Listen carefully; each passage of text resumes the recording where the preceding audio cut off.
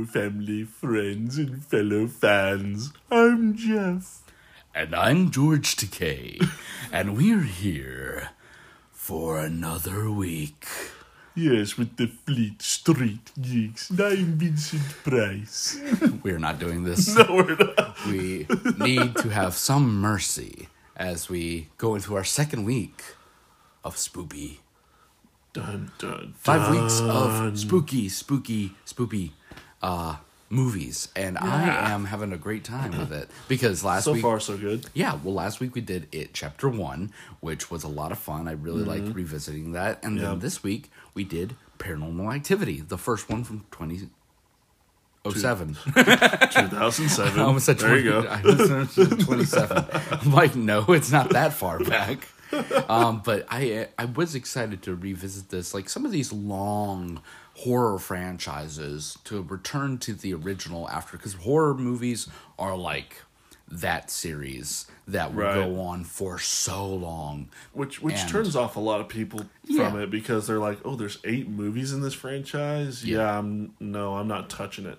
Yeah, because you might as well, in a lot of these cases, just we'll just re-release the original into theaters so people can go experience like that, because people want to have those horror moments in theaters because you like. I mean, we got getting Halloween scared. Ends coming on now, and that's in the teens of Halloween movies. Yeah, and I honestly keep going. Watch the original. You'll watch the first 2. Yeah, the first 2 Halloweens are the best. Yeah, but I was excited to revisit this movie, and I am excited to talk about it, which we will be doing in the second half of the show, and that's going to be exciting. And we're also going to be choosing what we do next week, and we actually did have someone send in their thoughts for the movie, which we will be reading at the time. So if you want, cool. If you want that to be you, do like they did and email us your thoughts on the movie for the following week at fleetstreetgeeks@gmail.com.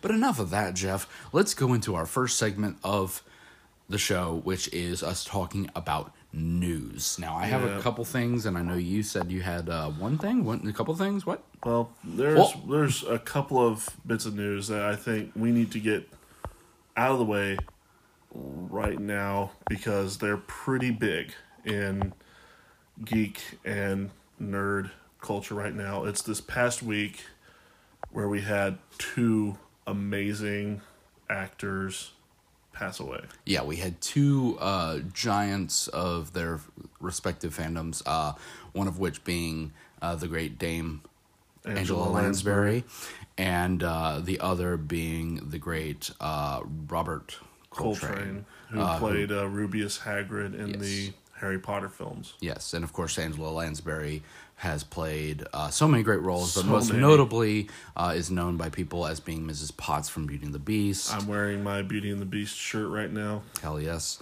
She also, was the grandmother in Anastasia. Yep. Biggest role probably Jessica Fletcher from Murder, She Wrote, playing that for years.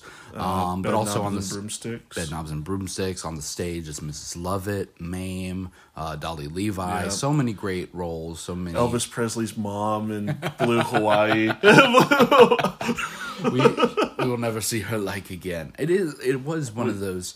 And the thing is, her death, because she was 96. Mm-hmm. It's the same feeling I had whenever Betty White passed away. It's the same feeling. Not surprised, I had when but Debbie it was Reynolds. Still sad. Yeah, it's not a surprise. And the thing is, whenever you hear about that kind of death, you're more just. You are sad, but, it's, again, like you said, it's not surprising. But like you said with Debbie Reynolds, hearing her passing, she was gone too quick. Yeah, well, that was a surprise because she had passed away 2 days after Carrie Fisher passed away, which was her daughter. So, that was what made that one surprising. But, these older stars, whenever they get to that age of, 96, even to 100, they've lived full lives. Yep.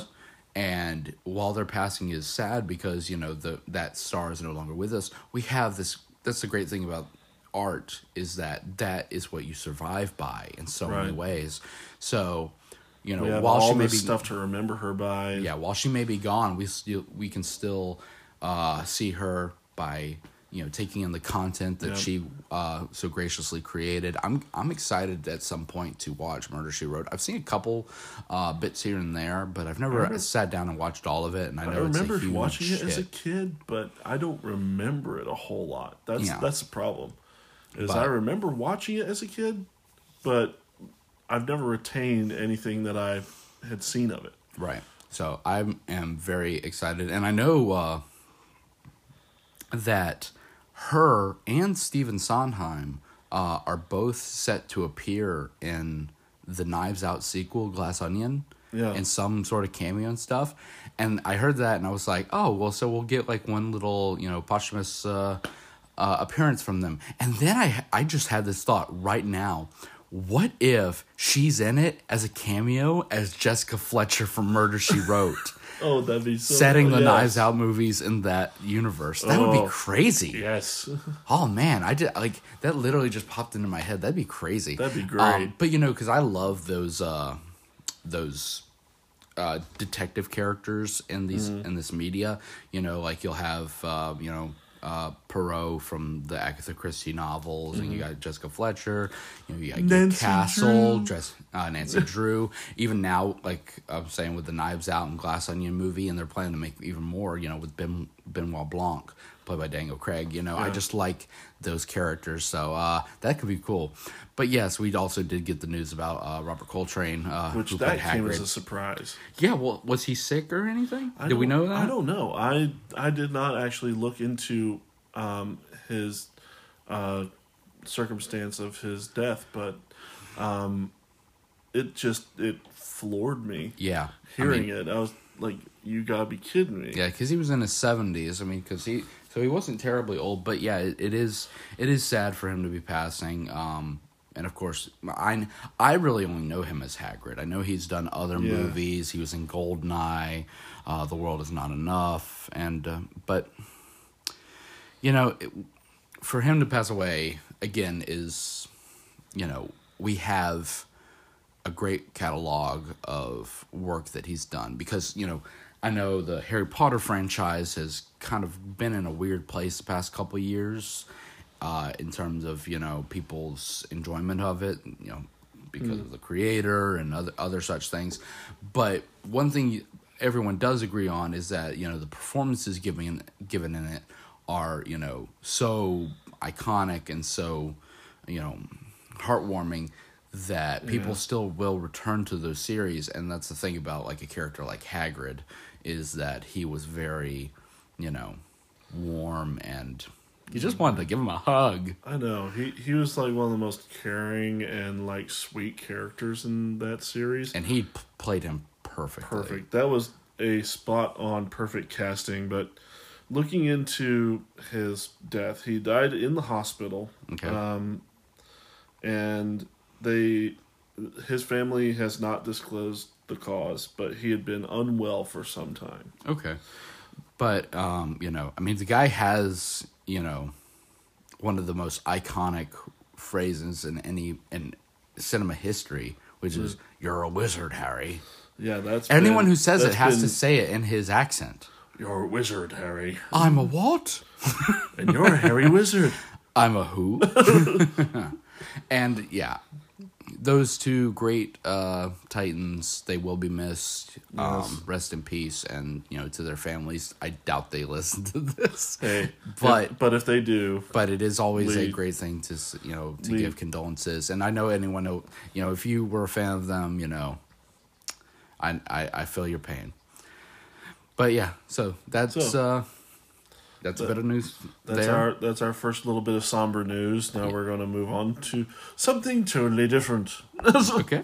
Do you have anything else? Or I do have a little bit of something. Okay. Something involving horror is rather thematic to the month. Oh. John Carpenter, director of things such as The Thing. Okay. For a second, I was like, that movie that bombed? No, that's John Carter. Okay. John Carpenter. Okay. Is wanting to do a Dead Space movie. Okay. Obviously, based off of the video trilogy of Dead Space. Yeah, which is like a horror. Oh my gosh, it's so series. fun. Yeah. He's been talking about it. he says it would make a really great movie. He's also discussed his love of video games within the last year, including giving us 3 of his favorites. Okay. Fallout. Okay. A very good one. All right. Borderlands and Horizon Forbidden West. Oh, okay. I've not played Horizon Forbidden West yet. I have it. I kind of want to replay Zero Dawn. Zero Dawn is so good. It. It's a lot of fun. It's big, and so like I remember the first time I played it, like I got lost in the story because it took me like months apart to get to the stories in certain parts. So like by the time I reached somewhere, again, I was like, who the hell the is Fallout that? 4 problem, Right? But my son, give me back my son.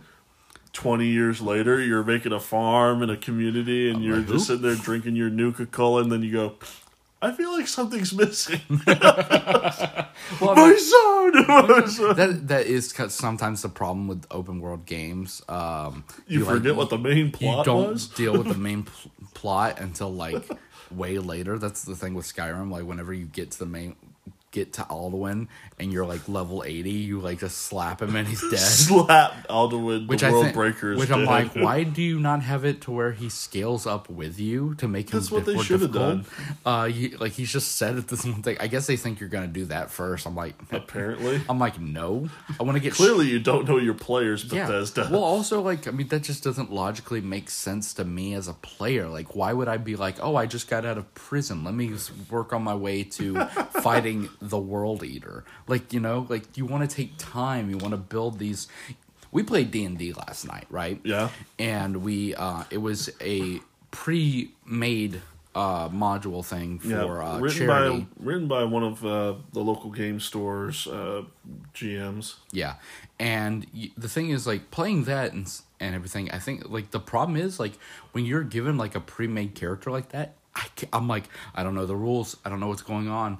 But, like, whenever you have a character like ours that we've been playing in a campaign for a year, and we know the abilities because we've been doing it every single week and slowly been learning how our character plays. Yeah. Once, you know, that's why, like, I wanted some magical mumbo bullshit to happen so that my character could come in, because then he would have one-shotted the I know, right? the dragon, because that's just... Kieran and Grimm versus Fafnir. Screw this guy. It would have been like 5 minutes. It would have been one of those YouTube videos that's like an orc and a halfling fucking dragon uncensored.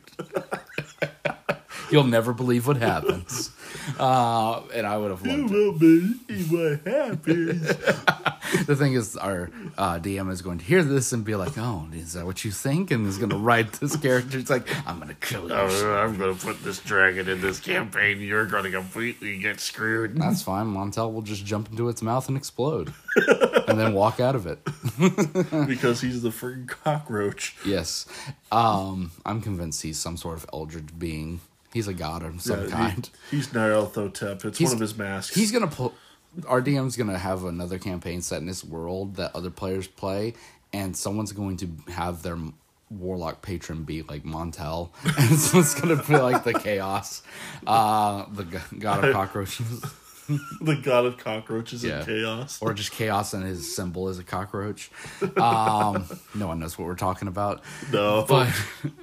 But if you want to know what we're talking about, tune into Southern D&D on Sundays at 6 p.m. Central Standard Time and watch us, the Natural Ones. Yep. Or go on TikTok YouTube and watch Twitch. our VODs.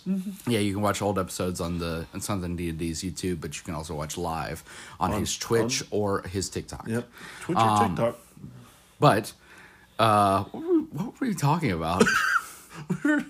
You were talking about his favorite games. Yeah, we were talking about John Carpenter possibly wanting to do a Dead Space movie. never played Dead Space. I never recommend it. It's really good. Yeah, but then again, there's a lot of games I never played because we were always like 1 or 2 systems behind. Like everyone was playing on PS3s, and I was like, guys, Spyro's amazing. You know, so I'm playing on PlayStation.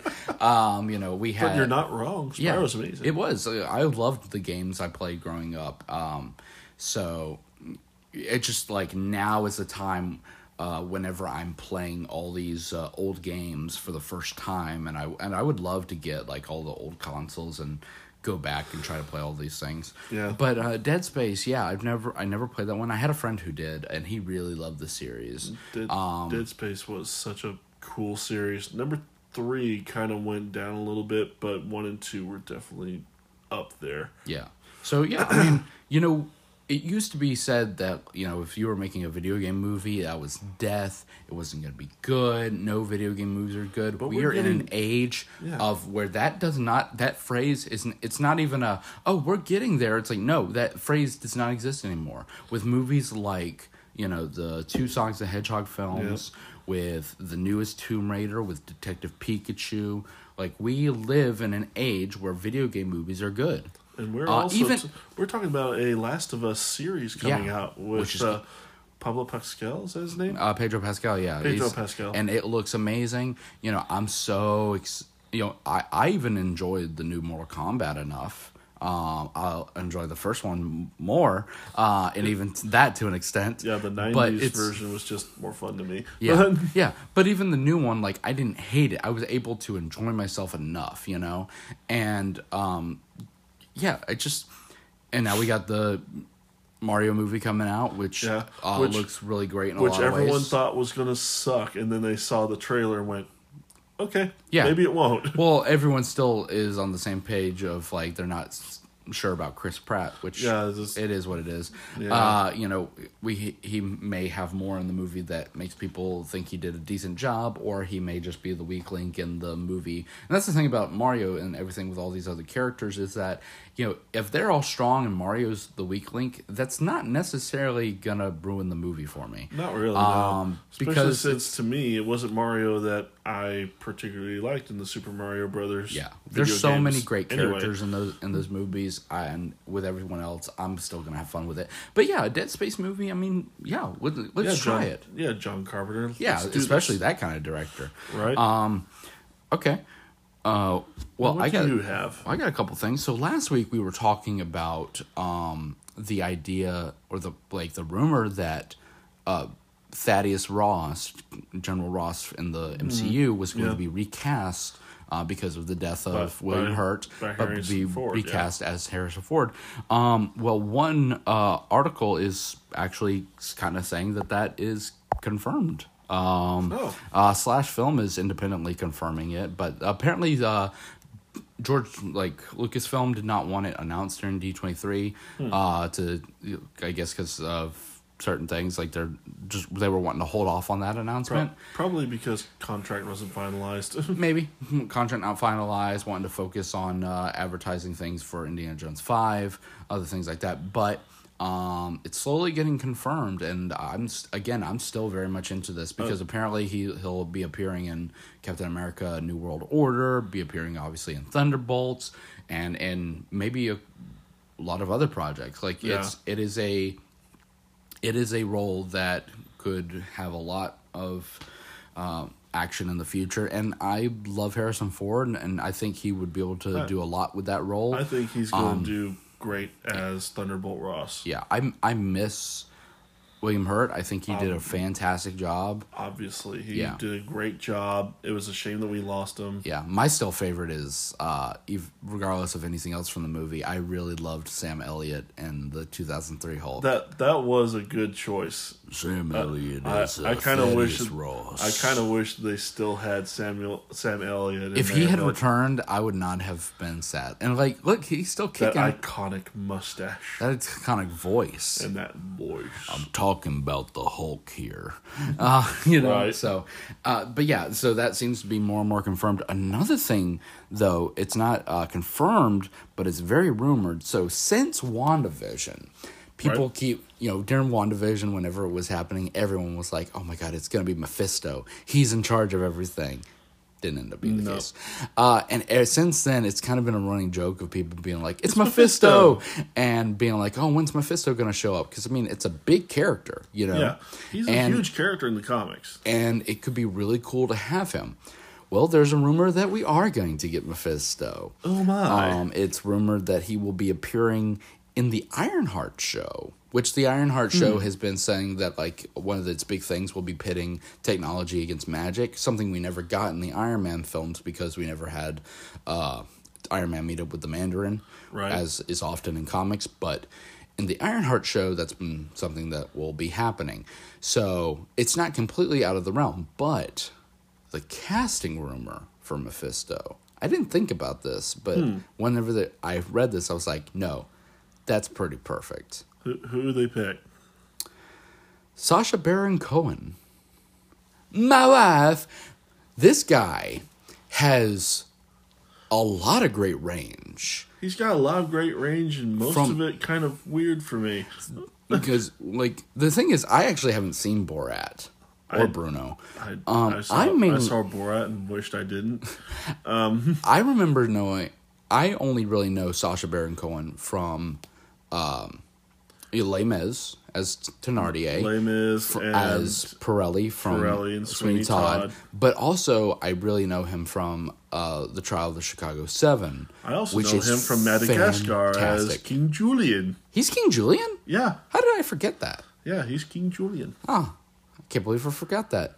But he's, like, the thing is, he's got a great look for it. Like, you put him in the right makeup and stuff, he's got, like, a slender figure. Looking Glasses time. Oh, that's true. I just, like, I think that is a pretty good choice. I think he can definitely pull it off. Yeah. As much as I say some of his stuff for me is very hit and miss, I still think he can pull it off. Yeah. I just know, like, he does have the acting chops. He's amazing in Trial of the Chicago 7 as Abby Hoffman. Please check it out if you haven't. I do need to check that out. I've not seen that. Well, let's just do a movie night of it. Because, again, we need to hang out more, and I think that would be a great thing to watch. Do it. But, I think with the right makeup, because I think that's a great way to go is with makeup. Mix makeup and he's still got to CG. have that red face, but... Yeah, but you can have red makeup. Right. But, like, you can mix it up. I mean, look at Vision. Vision's basically red makeup on the face. He's purple? Or is he red? Is he red? He's like a deep red. I'm colorblind. It doesn't matter. But yeah, so I'm into that casting. Okay. Let's see here. We also had news. Okay, so one of the biggest things from this week is, and this is kind of the last news thing I have, is a lot of dates being moved around for movies. Oh, a lot of things have been delayed. I've heard some of this. Which the thing is, I'm not necessarily mad at this. If you can have more time devoted to a thing to make it better, all the better. Take your time. Yeah, please, fans, do not rush this stuff, because if you try and force them to rush it, you're going to get a very forced film. Right. So, Blade, which was slated for November 3rd, 2023, is now pushed to June 9th of 2024. That's the primary one I heard. Deadpool 3, which was slated for September 6th, 2024, is now slated for November 8th, 2024. My birthday! Is it really? It's my birthday! Happy birthday, buddy. Thank you. I get Deadpool 3 for my birthday. Another big one, Fantastic Four, was slated for November 8th of 2024. It is now coming out February 14th, 2025. I'm okay with trading Fantastic Four for Deadpool 3. Yeah. And for Valentine's Day. That's interesting. And Avengers Secret Wars was slated for November 7th, 2025. It is now slated for May 1st, 2026. Okay. Again, I'm not mad. Especially because of this extended period of time. Perhaps this will be, allow us for... some specific things to be in there, because there's a lot of unknown dates, so that we're not sure what kind of movie's coming out, because I certainly would love a Shang-Chi sequel, a fourth Spider-Man film, notably... I think I heard something about Spider-Man 4 actually being in the works. Yeah, well, there's... or at least in talks. Yeah. Oh, well, of course, right now it's just rumors, but with Daredevil coming back on the scene... and also Kingpin and stuff, it's been everyone's dream for a team-up film of Spider-Man and Daredevil against Kingpin in a live-action film. Which, let's face it, that's one of the coolest things in the comics, was seeing those two team up. It's one of the things I've wanted since I started watching Charlie Cox as a Daredevil. And, whenever he premiered as Daredevil in 2015, and then the following year you saw Tom Holland in Captain America Civil War, I fell in love with their interpretations of the characters. And wanted more than anything for them to hang out, because that's I grew up on this 90s Spider-Man cartoon, and that was a big storyline that they had. Yep. Is the two of them together going against Kingpin. But, whenever they canceled the Netflix Daredevil, everything just seemed kind of like, we're never going to get Charlie Cox as Daredevil with Tom Holland's Spider-Man. But this seems to be much more likely to happen now, and I would love it. Yeah. I'd love it so much. It'd be great. So, please let that happen. Yes, please do. I think that's it in terms of the news I have. Now, Jeff, do you have a list? I got a list. I have Jeff's a little list. I got a little list. I've got a little list of society offenders who might well be underground and never would be missed. And never would be missed. What is this? Why am I not It's a Family Guy this? reference. Okay, but it's also a musical reference. Yeah, well, that's what I was gonna say. To say it's a Family Guy reference is kind of weird because they make I think it's from The King and I. Okay, it's been a while since I've watched The King and I. But the list. But I'm just saying it's funny to say something as a Family Guy reference because I've done that myself too, and I'm like, wait a minute, no, they reference things. Something else. I believe it's a reference to a song from The King and I. I want to see it is. Gotta go rewatch The King and I. Yeah. The one with you, Brenna. Nope, I'm not gonna watch that one. I'm gonna watch the not the animated one. I know you're thinking of that. I'm going to watch the Pro Shot with Kelly O'Hara and Ken Watanabe. Ken Watanabe as the King of Siam. Okay. It's so good. It's so good. He's so good. But here's the list.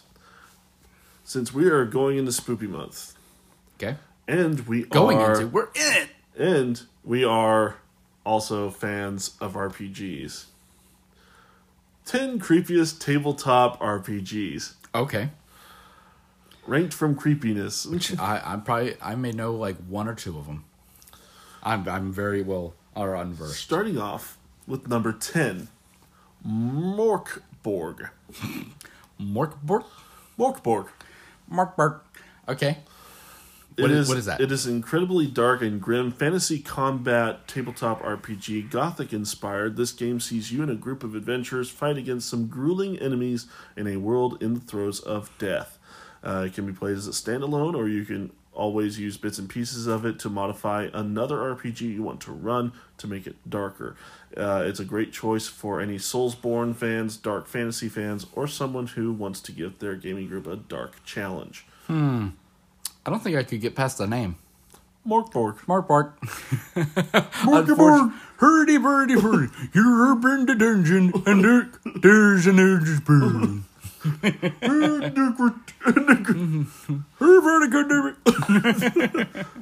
Number 9. A game I've actually played. Blades in the Dark. Okay. Another RPG similar to D&D, but far grimmer. If you are a fan of the Dishonored series, you'll love Blades in the Dark. In a world covered in darkness, your players are a group of thieves and assorted criminals in one of humanity's last cities. The world is plagued by demons and ghosts, and a series of arcane technologies keep your city mostly safe. Using an in-depth pass or fail system with different levels of failure or success, your team must run heist after heist while dealing with rival gangs, the paranormal, and everything in between. Okay. Playing a bunch of thieves could be fun. Yeah. It is rather fun. Yeah. Okay. Number 8, Blackbirds. Singing in the dead of night. Oh, Jesus. God. Let's never do that again. Nope. The gods are dead. I love that line. And all that is left... Gods are down there, surely alive there. Get out of here, newsboys. But the gods are dead, and all that is left is rot and monsters. Leading your team of adventurers through this dark world is a task that is sure to run you into some creepy and altogether memorable encounters. It uses the Schweihander system, an up-and-coming favorite. That's a great combat-oriented way to run a fantasy game. Okay.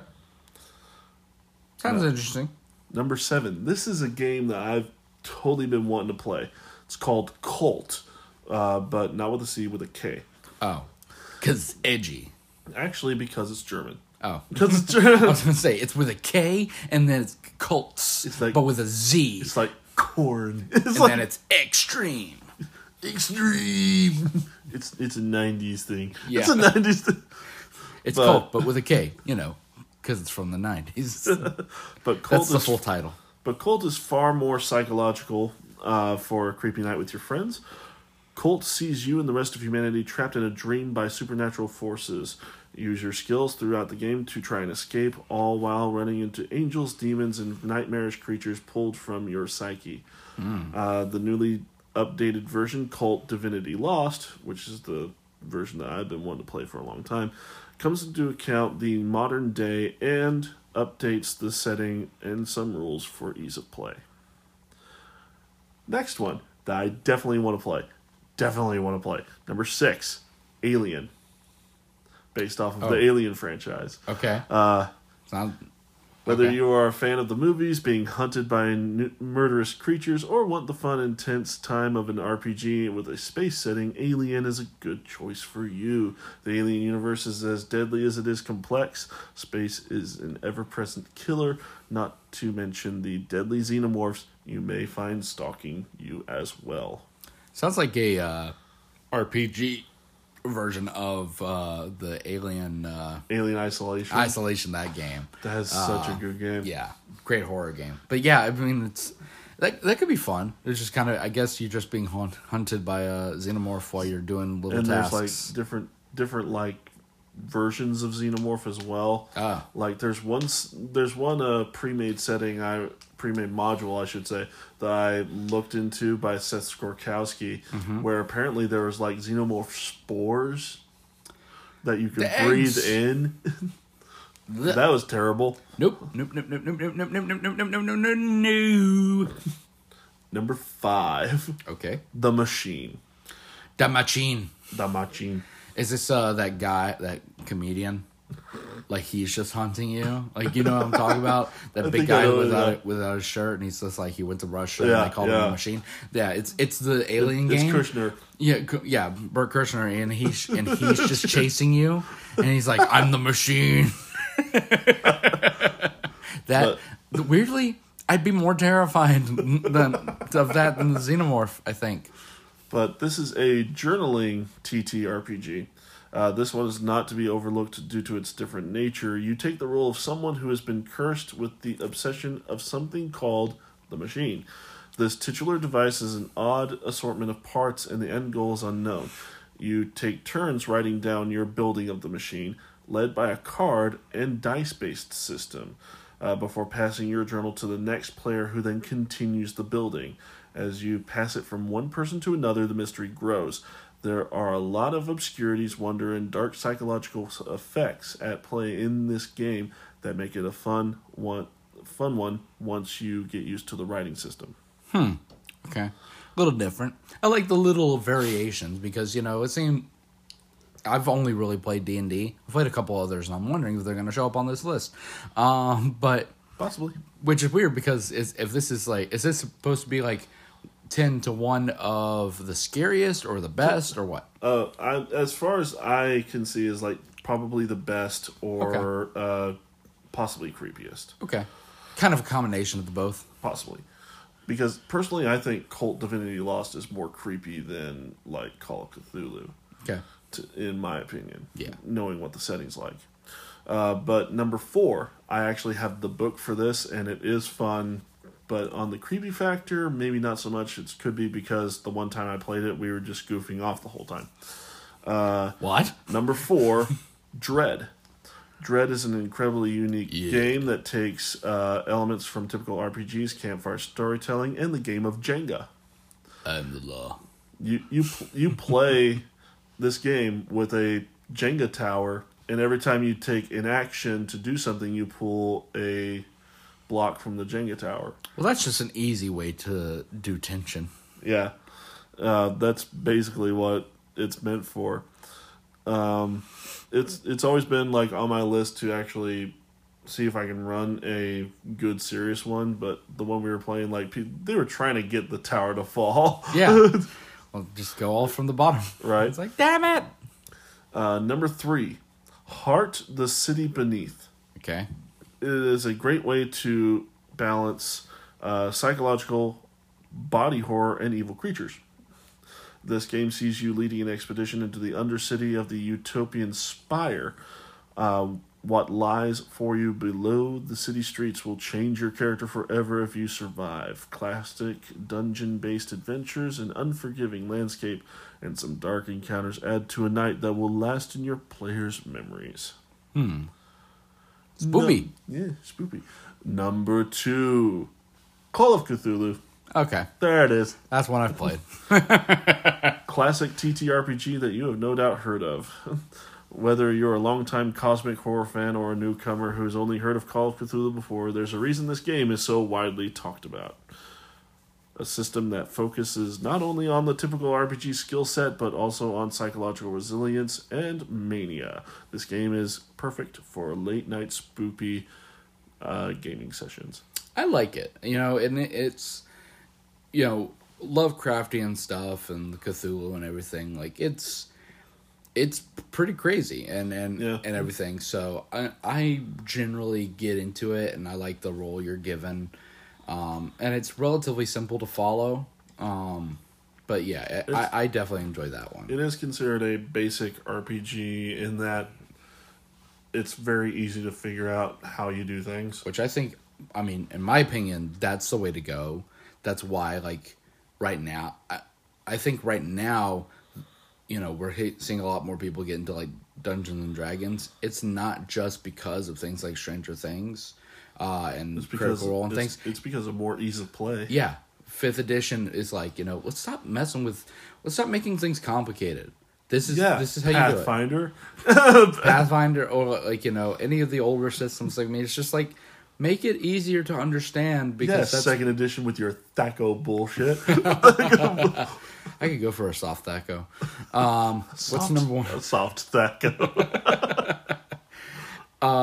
But number 1. Number 1. The Zone.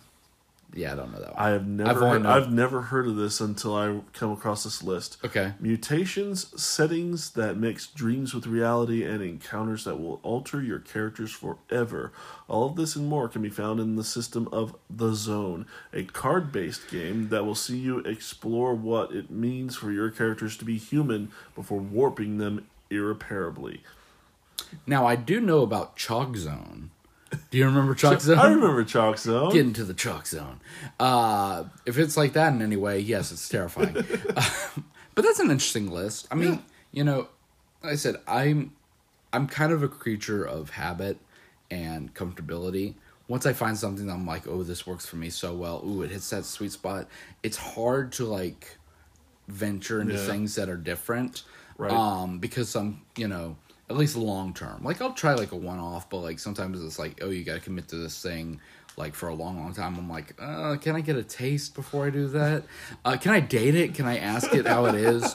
Make sure... Can I have a little speed date? Yeah.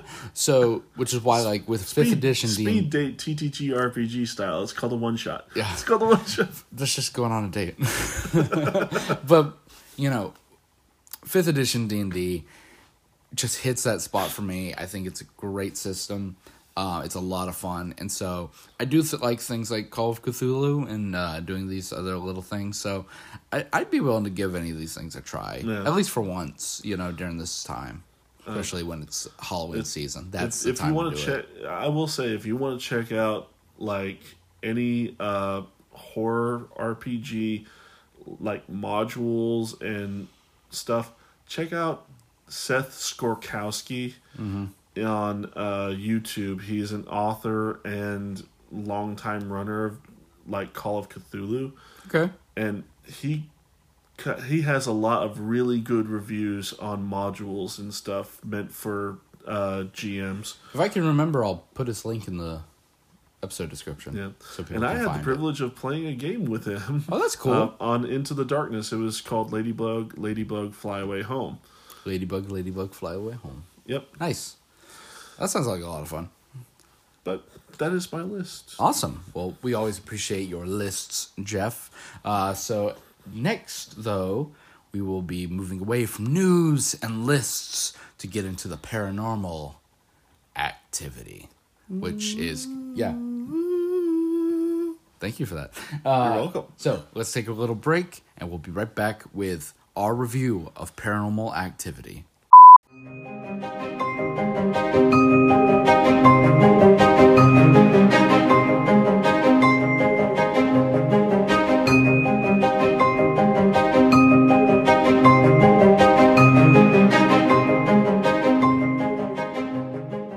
And we're back. Okay, we're good. It was just a mouse.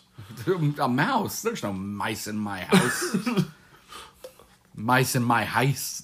I don't know. What? You say mouse in your house, and so since I said mice, I need it also to rhyme. Mice in my house. There's no mice in my house. There, it sounds much better. There you go. It actually sounds authentic at that point. But we are back with this week's spooky movie, which is Paranormal Activity from 2007. This movie it's crazy to think, because I remember at the time this movie was a phenomenon. Yeah, like it blew up. It did. One thing that had going for it was the camera work was a little more still. It wasn't like Blair Witch Project, which was the other found footage film before this one that blew up because of certain marketing ploys. Yeah. But it didn't have a lot of shaky cam. It was mostly stationary. And the fact that a lot of really good practical effects helped sell this movie. Yes. I mean, I think I read that this movie is, to this day, the most financially successful movie of all time. Which, that's crazy to think. Because it took like a certain thousand to create. To actually do. And then it made millions. And it took only one location, took two actors, primarily. Both of which just keeping their names. Yeah. In the movie, they are Katie Featherston and Micah Sloat. Yeah. Which, that's their real names. Yeah. Like the movie, just in the same vein as Blair Witch Project, tried to market it as being real. In some cases, you know. I think Blair Witch Project more so because it's called Blair Witch Project.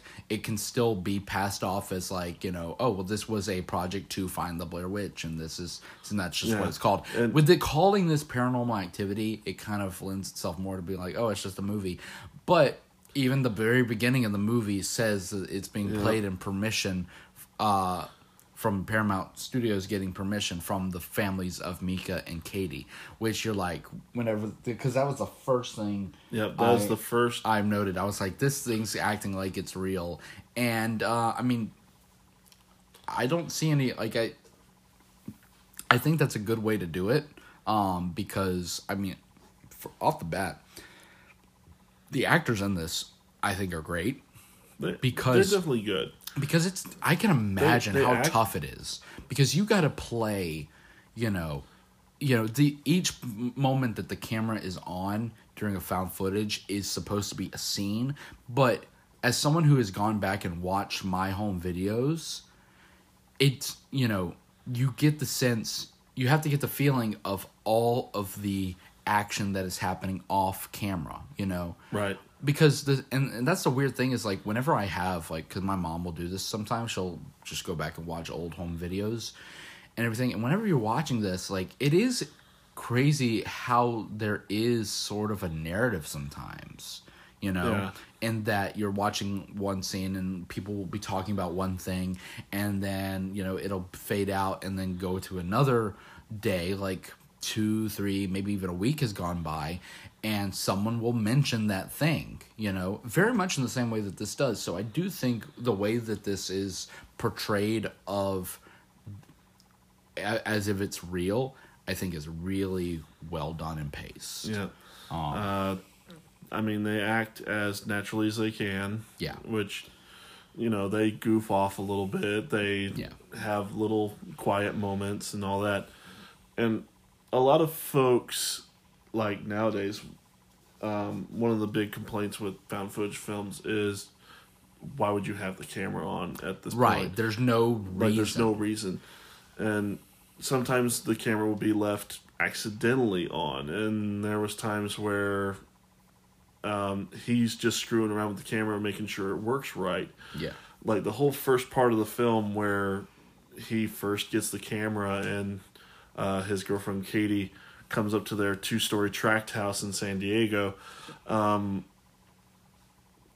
He's messing with the camera the whole first part of the film, like leaving it on the counter to watch them eat. And yeah, I mean that is always the thing about a found footage is why have the camera on? Why are you even using a camera? Right. And in this they establish that this stuff is starting to happen to Katie again, so they're getting it. But it's kind of weird that nowadays, as we go on in time, these found footage movies, I'm surprised there's not even whole lot more of them, because everybody's recording everything at every single point. You got your phone out, which hopefully we'll talk about one day, but Chronicle, which is a superhero found footage film, which was actually a really it's good really film. Really good. And one of the things I really like in that is, especially during like the final fight, where it's cutting between like multiple cameras that this guy's making float around him. Well, there's cameras, but also like people filming the event from like their phones and their iPads and stuff. It's because this is all like archival footage from this huge event that happened. So I really like that in that movie. But this one, it does not feel, at least the motivation to have the camera on doesn't. I buy it. Yeah, it does not feel overly forced. Right, because there are these some events films are where it happening feels now, like again. it is totally 100% forced. Right. So, and again, this movie's very strange in the way it presents its story. So while you have the plot up to go, I took a lot of notes to try to remember the series of events and the order that they occur. So as we're kind of going, I may stop you a couple times, be like, okay, this night says this, and this night does this. That. So I guess we'll dive into this, man. All right. So it says, in 2006, Katie and her boyfriend Mika are a young couple who recently moved into a 2-story tract house in suburban San Diego, California. Katie claims that there has been a ghostly presence that has haunted her since childhood and believes that it has followed her to her new home. Specifically, I'm going to say real quick, we start on September 16th. September 16th. 2006. This man has notes. I have notes. I have dates. I'm keeping track of this shit. He's becoming a PI. September 18th, 2006 is when this movie starts. She has been haunted since she was 8 years old. Specifically 8 years old, they say. And the thing is, like, listen, with the Paranormal Activity movie being like 8 movies deep now, with another one on its way from Paramount Plus, which makes me go, why? Well, there's a lot of story. They go into more backgrounds, and the thing is, but looking at this movie as just this one event, I think because that's what I did. Because I haven't seen a lot of the other ones. In fact, my first experience with this series was seeing the 4th one. Really? Yeah, back in 2011, me and a bunch of friends went. We live in Mississippi. Near us is the famous 13th Gate haunted house in Baton Rouge. We were going there as a bunch of friends, but we had some time, so beforehand, we went and watched. We went to the movies, and everyone wanted to go see Paranormal Activity 4. I'd never seen any of them, so I just buckled in and went and watched it, and I didn't like it. I did not find it scary. I mainly enjoyed watching everyone's reactions, but again, for me, the first 3 Paranormal Activities were actually good to somewhat good. Yeah. And then after that, it just went downhill. I found this, like, just initially, just to plainly state, I think this movie is really good. And to start, and just, though, to, immediately the starting setting up in a lot of ways, the basic premise, it's like, we got a camera because this girl who's been she's been experiencing this stuff since she was 8. She's now, experiencing it again. He's just now learning about it. She never mentioned it before, so now he got a camera to try to capture. Well, apparently he's doing this like on his own. He did not consult her about this at all. Right. He went out and bought this expensive camera. Right, because he even he says they're gonna put it in the bedroom, and she's like, all night. And I was like, really? That's your question? You're not at all. Like, maybe nope, because he's... How about no? Because, he's making the jokes, not... The joke to where, like, if she says no, it's like, oh, I was just joking. But if she says yes, it's like, okay, let's do this. Where he's like, oh, maybe we can film with some other stuff. She goes, some no. extracurricular activities. She's like, no. And he's like, oh, I was joking. Whereas inside you hear him crying. Later he turns it on and he's like, why won't she sleep with me and film it? But, yeah, each night Mika will have this camera mounted on a tripod in their bedroom to record any activity that might occur while they sleep. Possibly some paranormal activity. But he's hoping to possibly find a way of solving the problem himself. Oh, yeah. Like, he definitely thinks if there is anything going on, maybe they can get rich off of it. But, of course, when everything starts going a little more awry, he wants to try to handle it himself. He is the man of the house. He's wanting to not only handle it himself, but also he sees this as exhilarating fun for him at first, is seeing this stuff. Yeah. Which that's not the right approach. Well, listen, I mean, me and some friends have done moments where we've been, this was years before, I think, before you started doing shows at the little theater locally. Yeah. But there were days where we would finish a show and we would have, like in the dark, try to commune with theater ghosts at the little, not just the little theater, but also the big theater to the right of us. The State Theater? We did that there too. And, I always, I just... Do you believe in this stuff? I do, because I've had my own experiences. Okay. I've been the funny thing, it's a theater. It was a theater. I was actually part of a ghost hunting troupe, and I had a brick thrown at me from nowhere, and it scared the crap out of me. But I also have my own personal beliefs towards what they are. I've heard people say ghosts and stuff. I don't believe in ghosts. Okay. I believe in other stuff. Like demons and all that coming in? Okay.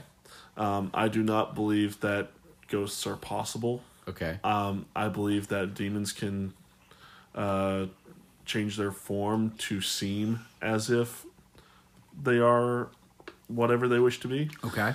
And why would a ghost be malignant? Okay. But that's me. Yeah. I mean, I've talked with a lot of people who do believe in that stuff. Personally, I do not. I mean, I've just never been... I've been in one circumstance, and I think it was just me hearing myself, but there was one night at the little theater. I was working on lights and stuff, setting. I was during Tech Week, and I was just setting lights and everything. I was there by myself. All the lights were out except for the stage lights that I was setting. Yeah. And me in my booth. The lights were on in there. And when you exit the light booth, right behind there is the green room where the cast can hang out. When I was there, I'm typing and stuff, and I stop because I'm like, I thought I heard something, Just whenever it's pitch quiet, you can hear things easier. Like a creak in the wall or a pipe or something, which is usually the usual house noises. Right. But I was I paused and I was quiet and I was like, huh. And I went back to doing what I was doing, and I heard a voice. It's a little kid voice that was like, no, he's still here. I promptly saved what I was doing, turned off everything, and I got the fuck out. I think the right approach. It was late at night. I narrow it to tired and my brain playing tricks on me. Which that's entirely possible. we also have a doll in that place that I remember Candy. that doll. Candy has been with us for a long time. I have heard thrown her about, and I'm not. I've heard about Candy. I've heard about Candy. It's weird. It is weird though. Like, I mean, because like I said, maybe I could go to some places and like I think atmosphere plays a lot into it. Atmosphere does help, and which does cause your mind to play tricks on itself. Right. That's why you need to actually be investigative about if you're going to actually like investigate a so-called haunting. Yeah. You have to realize, oh yeah, sometimes it's just your mind playing tricks on itself. Right. So, just going into that with that kind of experience, but I think everyone has had moments of, these little moments of you hearing like you said, house sounds, and that's what so much of this movie is. And that's where I think this movie really shines. Yeah. Because it starts off as such a slow burn because it starts off as what could possibly just be the house making noise. Yes. And there's a part of me that wishes that's what this movie was. That the movie in reality was playing on that paranoia. That there was no demon. The whole movie is just these two people who eventually let their paranoia get the best of them, and then that's what it ends up being. It's just problems with the house just settling or whatever. Yeah, and whatever reason, maybe they end up dying in some way, like by an accident, and they explain it away in this way, and it's like, oh, that's what it was. Or make it horribly tragic, and I hate going this dark, but saying that the girl finally succumbs to her paranoia and takes herself out. Yeah, well, she just loses her mind and stuff, and takes herself out and Mika. Yeah, like it's completely possible that. I mean, there was a movie and a stage play very much like that. I think it was called Bug. Yeah, some maybe I haven't looked into that, but the idea of that being the case could have been very interesting. But what they do here, while not that, I still think really works. It does. And we go to night one. And all you hear are sounds of footsteps. Yes, you hear just like soft knocking and soft scary sounds. I've been having my closed captions on my movies and shows a lot lately. Mainly because I'm watching. Because it helps. Yeah, well, one thing I've been watching, Rings of Power and House of the Dragon, and when they start saying these names, I'm like, who the fuck are you talking about? I need to have like names pop up so I know how they're spelled and so I can differentiate themselves because some of them sound similar. So I need that. But watching this, I almost wish I hadn't had it on because sometimes they'll catch. Well, because whenever they would have like the noise and stuff, you as the listener are supposed to just be watching it, being like, was that something? Did I hear something? But like when the thing comes up, it says soft sound. I had the privilege of watching this in the theater. No closed caption, no nothing. Yeah. And nothing but that huge surround sound around me. And oh my goodness. Yeah, this is a movie. Like, the two best movies when I like watching, when I saw Endgame in theaters. Huge excitement from people. It was the right type of excitement. The energy it was great. From everybody. But the fact that I was in the theater when Captain America said "Avengers Assemble" and everyone stood up and went, "Yeah." Yeah. Like I was patient that entire movie, but when that moment happened and he's like, "Avengers Assemble," I said, "Let's fucking go!" And the entire crowd went, "Yeah!" Like that moment was electric and it was so exciting. However, there is no other type of feeling than being in a really great comedy with a full crowd and being in a really scary movie with a full crowd. And I would love to go back in time and go to a full house of this movie because I guarantee you there's so many I didn't see A Quiet Place in theaters, but I know a lot of people talked about it being like you could hear a pin drop. People really were like holding their breath and because, stuff like that. Because if they didn't, everyone looked at them and be like, "You're fucking dead. You're an idiot. You're dead." And so with this, again, it's playing on those little sounds because you hear like a creak of like a house or wherever you're at, and then just like the soft, or even like thud a soft thud, someone walking. which People, that's just normal house noises as far as some people are concerned. But you walking into this movie, you know, maybe it's something else. Yeah, whenever I'm home alone, which is a decent amount of times, like, and it's nighttime. You know, I don't believe in that stuff. I mean, I believe in people breaking into the house, but I don't believe in, like, spooky stuff. But I'm still there, and I'm, like, minding my own business, and I'll still, like, I have to watch something. I have to have something audible happening, because if I leave it quiet for too long, you're like, I'm alone in the darkness. There's nothing going on. Is something in there? Go away! Leave me alone! This interior paranoia that starts making its own stuff up. Yeah, which is very human. I think that, like, there's nothing wrong with it. It's a defense mechanism. Right. And so the movie starts with just like those like soft knockings. But then Katie, the next morning, they wake up and Katie's keys are on the floor, in the middle of the floor. Well, I was going to say, in the night, we have soft knocking, soft scary noises. Katie whispers, it's looking at me. Mika's asleep, so he doesn't recognize that. Yeah. She says that. There's a humming noise, thumping, and then keys falling on the ground. You hear that. And then, the next morning, they're in the middle of the floor. Now, again, this is one of those things where it's like, well, you say you put them there. Did you really put them there? Did you, like, what happened? You know, why move the keys? I always put the keys right here by your wallet. Right. And it's like, you could have just dropped them and forgot. Now, this is sometimes the moments of these movies and stuff that gets me like a little. I'm trying to get my investment because why the fuck is this demon moving keys? What is the point? You know, what are you doing? Like, what is the point? Like, if you're an invisible demon, what are you? I can kind of understand this because what it is starting to see that paranoia, trying to get you. So you think the point of the demon is trying to psychologically mess with you? He's trying to psychologically mess with you because the more you start to worry about it, the more it's going to have that power because you find out later with the interview with the paranormal investigator, Dr. Fredericks. Yeah. It feeds off of negative energy.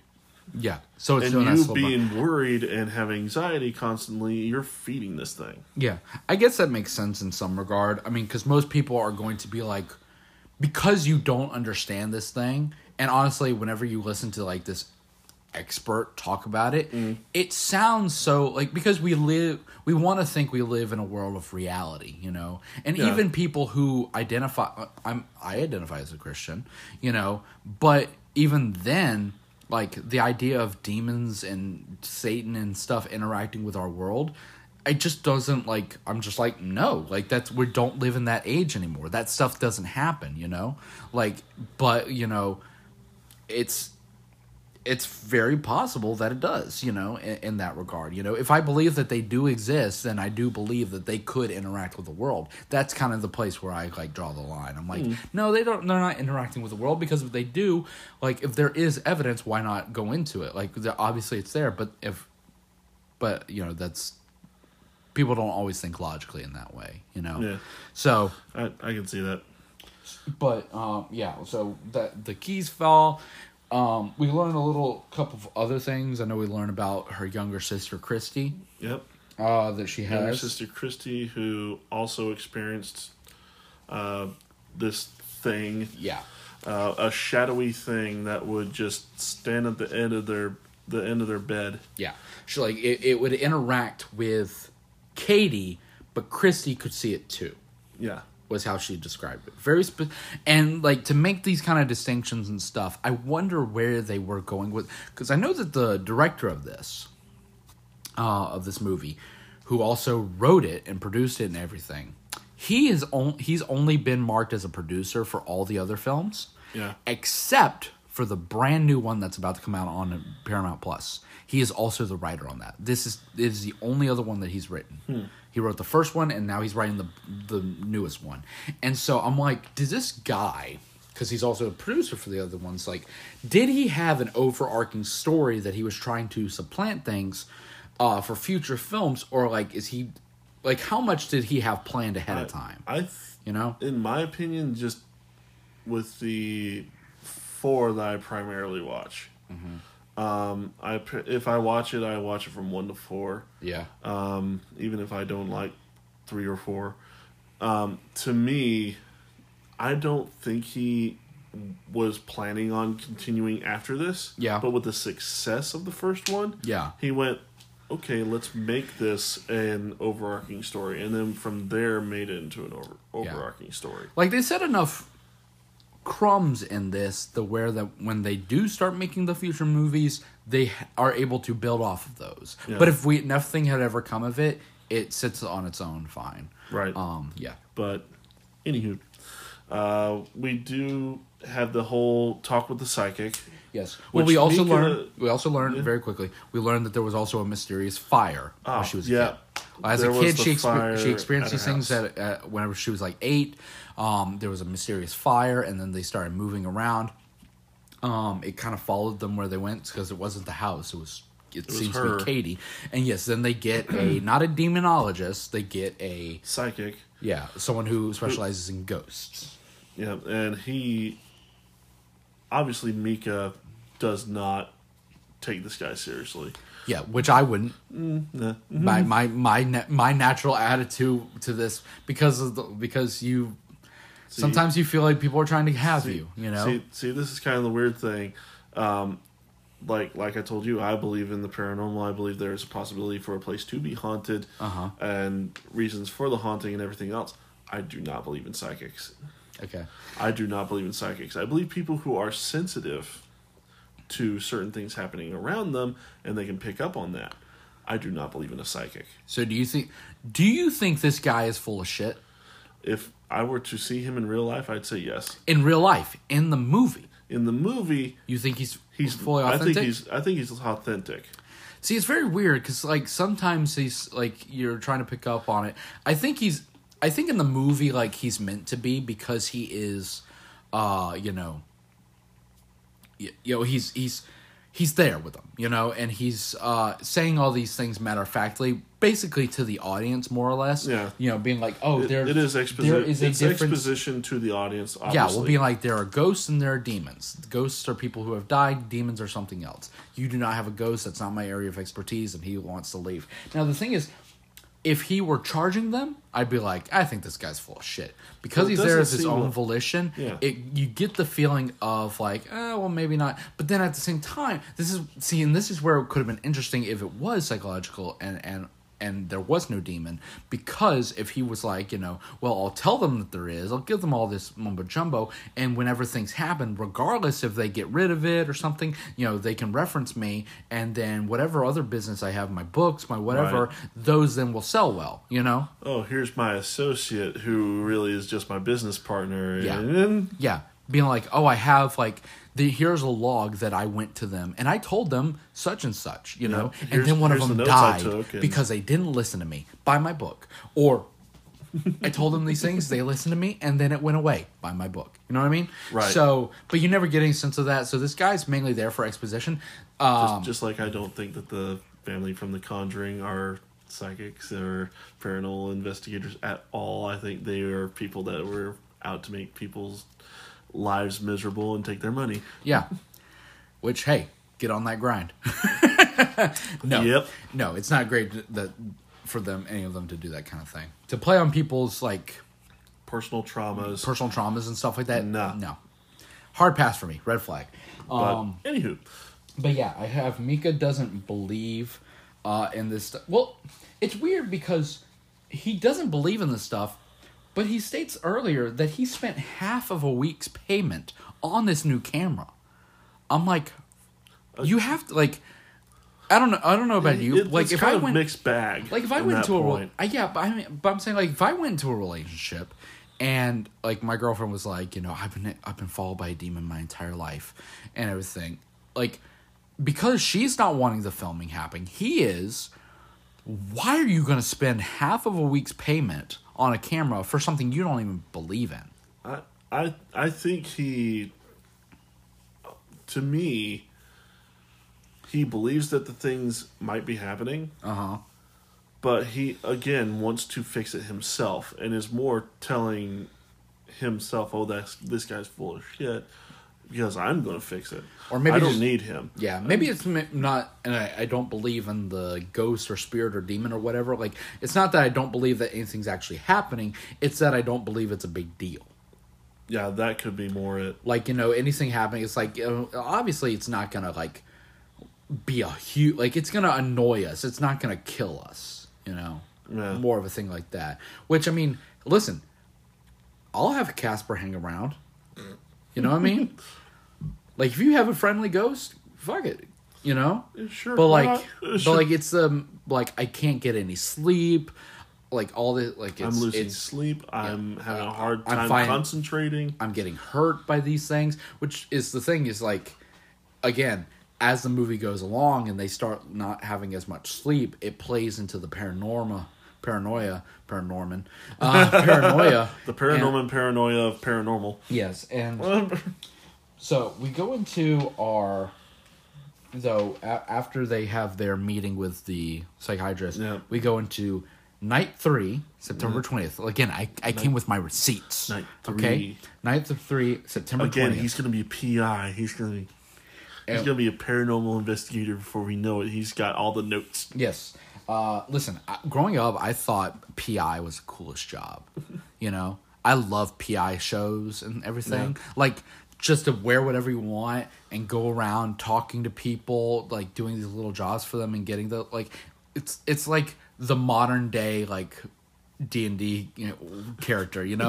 Like you go up and you perform little odd jobs, little quests and stuff. You are your own video game protagonist, right? You walk the up, nosiest person ever. By the way, there's a great video I watched the other night, which is someone was playing LA Noire, but they believed every lie.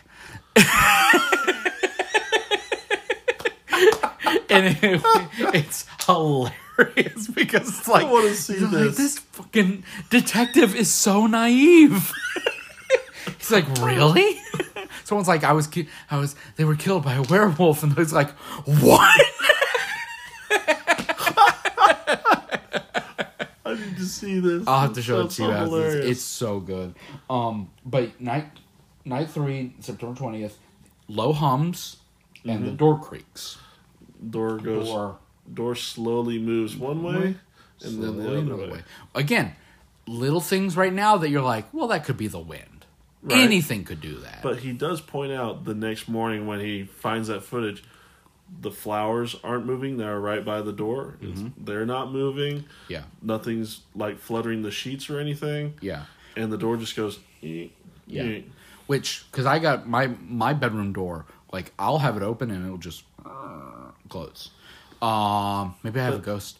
Well, again, that is more just the weight of your door settling into the lean of the house. Right. Now this is one thing about the movie that I understand why they do it, and it works fine enough, but sometimes I wish they didn't have to do it, where they'll have a night, something will happen, the next morning will come, they will tell us what happened. Just in case, I guess, if you didn't see it. Because the thing is, with watching these, you're kind of, I had my light on. I should have watched this in the dark. Because sometimes the glare would be happening. But, like, when you're watching this and the things are happening, you're waiting. You're, like, looking at everything. You're like, what's changing? Right. But, like, the next day, they're going to be like, oh, look, the door opened. Oh, look, there's a shadow. Oh, look, this, like, you can see the footprints. So, well, it's because as you're sleeping, you don't know what's on the camera. And then you go check the camera, and it's like, oh, look. Yeah, but they're doing it also for the audience's benefit. Because you could easily do a scene, it's like, we checked the tape and we saw this, but they have to show us the past tape and be like, look, right there. That's crazy. Which, again, I think works fine enough, but they do it every single time, which is the only reason it kind of bothers me. I wish they did it, like, only a little bit. A little bit. Like, they trust the audience to be somewhat observant. Because if you put on a movie and you're just like, okay, I'm on my phone, it's like, what happened? Which sometimes I get, which I I'll have to show it to you. I got a recent fidget toy, which is awesome. I love this thing. But I have a fidget cube I keep it on me, and it's like whenever, especially now that I'm watching shows and stuff, playing with that while I'm watching helps me focus so much better. Anyway, but we get that, and then September 22nd, the fifth night, she has a nightmare that she wakes from a cold dead sleep from. Yes. Just yeah. We also get a slamming sound that same night. Yep. But yeah, when she wakes up from that nightmare, oh god, it's so good. Just like, I love like the silence and then just like the jumping up, which I have done before. Yeah. Where it's just, and I wake up and I look around. Okay, I'm still in bed. I'm still in my house. Okay, good. And, oh god. And upon hearing the slamming sound, Mika then goes to investigate. Yep. With no weapon. Now the thing is, is anybody there? Right. Well, look, it could be nothing. It could just be even if it is a ghost, but it also could just be an intruder, Mika. Right.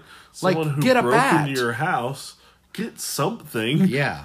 Do you have anything that is your? Do you have a gun or anything? I do not have a gun for personal reasons. I do, however, have a knife that I keep between the mattresses. Mm-hmm. That's right within my arm's reach. That way I can reach around, grab it if I need to. What kind of knife is it?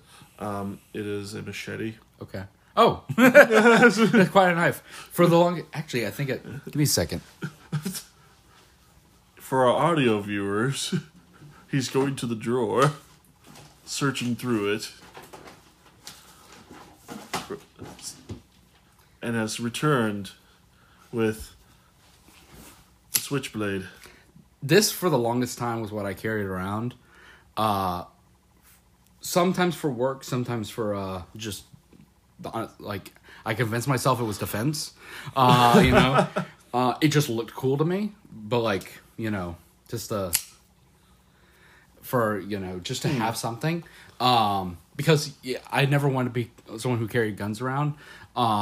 Just because I think they can be, too easy to, in that serious, like, big gun situation, like with the police and stuff, you could be like, oh, well, there's someone with a gun. Oh, that guy's got a gun. And I'm like, I'm the good guy with the gun. It's like, we don't know that. Yeah. You're bald. You could be a skinhead. You know what I mean? So for the longest time, like, I did carry around like some sort of pocket knife or something around. Yeah. I don't carry around pocket knives. My dad's been trying to get me to carry a pocket knife, but they weigh my pockets down. Yeah. But also, I used to work in a warehouse, and I had to have a knife, or I had to have something to cut boxes and stuff with. Yeah. So see, when I was working at like a plant nursery, where we would get like whole ships. Those old people would get fucking crazy, and you have to be like, Mrs. Johnson, put that gun down. I'm gonna gut you, bitch. But we would get pallets of like bowls and stuff. Yeah. And they'd be wrapped in cellophane, and it's like, okay, I gotta cut this. Yeah. Which again, like I said, and I have like a couple of knives and stuff. Yeah. They're like $20, something like that. That I would carry around and stuff. But yeah, I mean, I like this one though. It looks cool. It does look. It's cool. like a spear tip and everything. It's not that sharp and everything. It would mainly be for in the moment to keep someone. I don't care if it's sharp or not. If you put enough force in it, it's going to go in. Right, but in most honestly, in most cases of like people trying to rob you and stuff, if you're able to be assertive and show resistance in that, because most people who rob you are not looking to fucking kill you.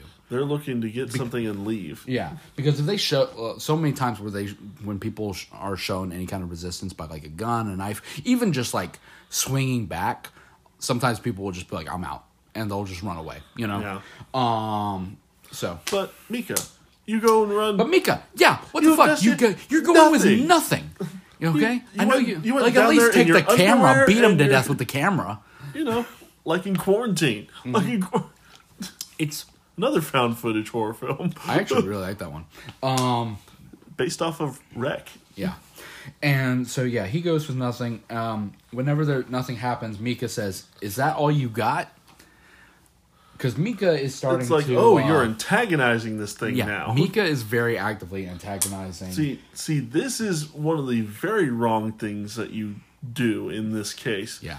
Is you antagonize it. Which is why no one should ever take me on any kind of ghost hunting thing, because I'm too much of a smartass for my own good. We would be in there, and I'd be like, "Where's the ghost? Ghost. Hey, ghost." Hey, fuck. I'd be like, "Hey, ghost. Bitch." And everyone would be like, "Stop it, you're antagonizing it." I'm like, "I'm antagonizing the air? Okay, here's an antagonizing the air for you." And I'd fart and stuff. I'd just be like... and everyone should be like, "You're going to get us killed." I'm like, am I?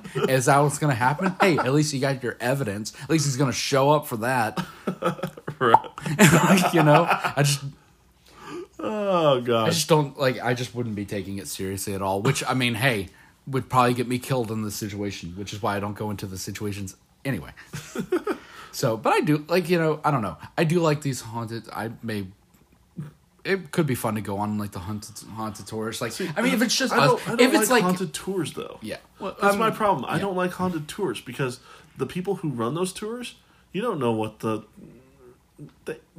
9 times out of 10, they're setting the atmosphere, telling you what you should be feeling or saying. Yeah. And once you start actually doing the questions, just watch Holden Hartman. Shout out to Holden Hartman. Hey, Holden. I love that guy. Subscribe. I've mainly been interacting through our YouTube channel on things, and I forgot that I hadn't subscribed to him from our channel. Oh, so I saw a backlash. He's not far from us. He's in Pensacola. I hit subscribe again through the Fleet Street Geek channel, and I saw that him and his wife are now watching the Avatar show. I was like, yes. So. And I was watching a couple other things from him. I was like, God, I love this guy. He's great. I love him. Him and Jen are great. So, go subscribe to Holden Hartman. Hartman. Again, I'll try to remember and put it in the description down below.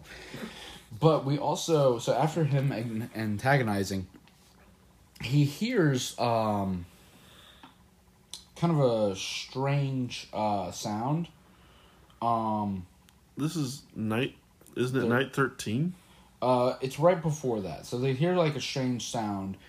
He thinks that there may be some communication. He's like, should we get a Ouija board? It's wondering about that. Which he's been warned to not do. Yeah, this is why I do not screw with Ouija boards. Yeah, guy was do not try to communicate. Ouija boards invite the thing in. Yeah. Because you have this before where, yes, this thing has been restricted because you have not given it full permission to be in. Yeah. You bringing a Ouija board in and asking it questions is you inviting it in. Yeah. Well, that is a thing as old as vampires and stuff. I mean, that's why... And also fairy stories. Yeah. You do not invite them in because... When you invite them in, that means they are there to stay if they want. Yeah, well, in any kind of mythos, the things like names, things like homes, those have power, which is, which is why you have songs like Year Zero by Ghost where they say the 6 names of Satan. Hey, hot, Satanus, Lucifer. Beelzebub. Which has now become a TikTok. Yeah, I love it. It's so good. I was listening though, or after I watched this movie, I went and there's a lot of YouTube reactions of this movie. So I was checking out some of them, and they were and talking about, oh God, what was my point? God, I just lost it. I had a train of thought and it got derailed. What were we talking about? The Ouija board. The Ouija board. Inviting things in. Right, inviting things in. And so, oh God, fuck. I literally had a point and then I lost it. Oh no. Yeah, we'll see if it comes back. If it comes back, it was important. Yeah. If it doesn't come back, it wasn't important. So, but about communicating with it, and he wants to get a Ouija board. They're like, no. The guy says, he's like, do not communicate with this thing. It's not a good idea. Do not invite it in. And so he's like, I'm not gonna do it. Anyway, Then we get September 30th, night 13. Night 13. Where they are woke up by this ungodly scream. Yeah, there's like a thud, there's a screech, and a crashing sound, loud thumping, or soft thumping. And he then has a little microphone to pick up the sounds. Yeah. Like, he starts to ask it questions and stuff. And one of them being like, he's like, are you there? Are you trying to communicate? And when he goes back over it, there's like a little growl there. And so he's like, oh, I'm taking that as a yes. You want to communicate. But also, when they investigate going downstairs, they see the chandeliers just sitting there swinging. Yeah. Little things like that. Great atmosphere setter. Again, I wish I had watched this in the dark. Really would have in the dark with headphones. Now, it's really funny. I love whenever he's got the microphone and he's like, are you trying to communicate? What is your quest? What is your favorite color? Like, he starts referencing Monty Python. Thank you, sir. That's really funny. As serious as this situation is, thank you, sir. Again, that's what I would have been doing. What is your quest? Is your favorite color? Is your favorite color? And what is the capital of Assyria? But he hears the growl, and he is like, "Oh, well then I must get up and I must get a board, a Ouija board." Which she's like, "Do not get a Ouija board under any circumstance. I don't want that." Okay. We do also go to night 15, don't we? Night 15 before he gets the board. October 2nd, which is night 15. Katie gets up. And stares at him. Still staring at him for several hours. For like 2-3 hours. After which... She goes downstairs. And there is like a crash. Now, here's the thing. When watching this also, they didn't point this out, which this is a good thing. But watching this, I could have sworn her shadow... You're like, oh, her shadow's on the door. It moves separately from her. It's delayed. Her shadow is delayed. That is so creepy. Well, I don't think... But I think that's not her shadow. No. You're watching that and you're like... She's possessed at this point. No, but there is, later whenever you see them laying down and there's a shadow... Yeah. You're like, oh, there's the thing. She's not possessed. That thing's just standing by her, too. I just imagine, she's standing there and, it's over her shoulders and stuff. Whole little puppeteer strings attached to her, Because she's staring at it, and then the shadow moves separately from her, I have written. Then Katie goes outside. Outside on the, back porch swing by the pool or something. Yeah. And he goes out there, and he's talking with her, and she's like, I don't want to come inside. No, I want to stay out here. And he's like, well, I'll go get some blankets. And Mika's like, this is crazy. Then there's a crash sound from upstairs. Yeah. He goes up, the TV's on with static going. Yeah. And just white noise and static. That's it. And he's approaching it slowly. And then he turns around and Katie's in the doorway. And she's acting like the last couple of minutes have not occurred. No. She didn't know anything. She's like, what are you doing? Why is the TV on? Mm-hmm. Yeah. And let's go to bed. Yeah. And he starts talking to her. She's like, all I remember is going to sleep and then you were in the doorway filming me. She doesn't remember getting up and staring at him. She doesn't remember going outside. She doesn't even remember talking to him. Yeah. He's like, you talked to me. She's like, what did I say? And that, that's unsettling. Because have you ever lost time? Have you ever, gotten drunk or, for any reason, been like, what happened? I've lost time mostly playing video games. God, you fucking nerd. I'll be sitting there playing Super Mario Brothers. Yeah. Well, there's some moments when I remember getting my tonsils out and going under the anesthesia, being like, count back from 10. I went 10. Oh God.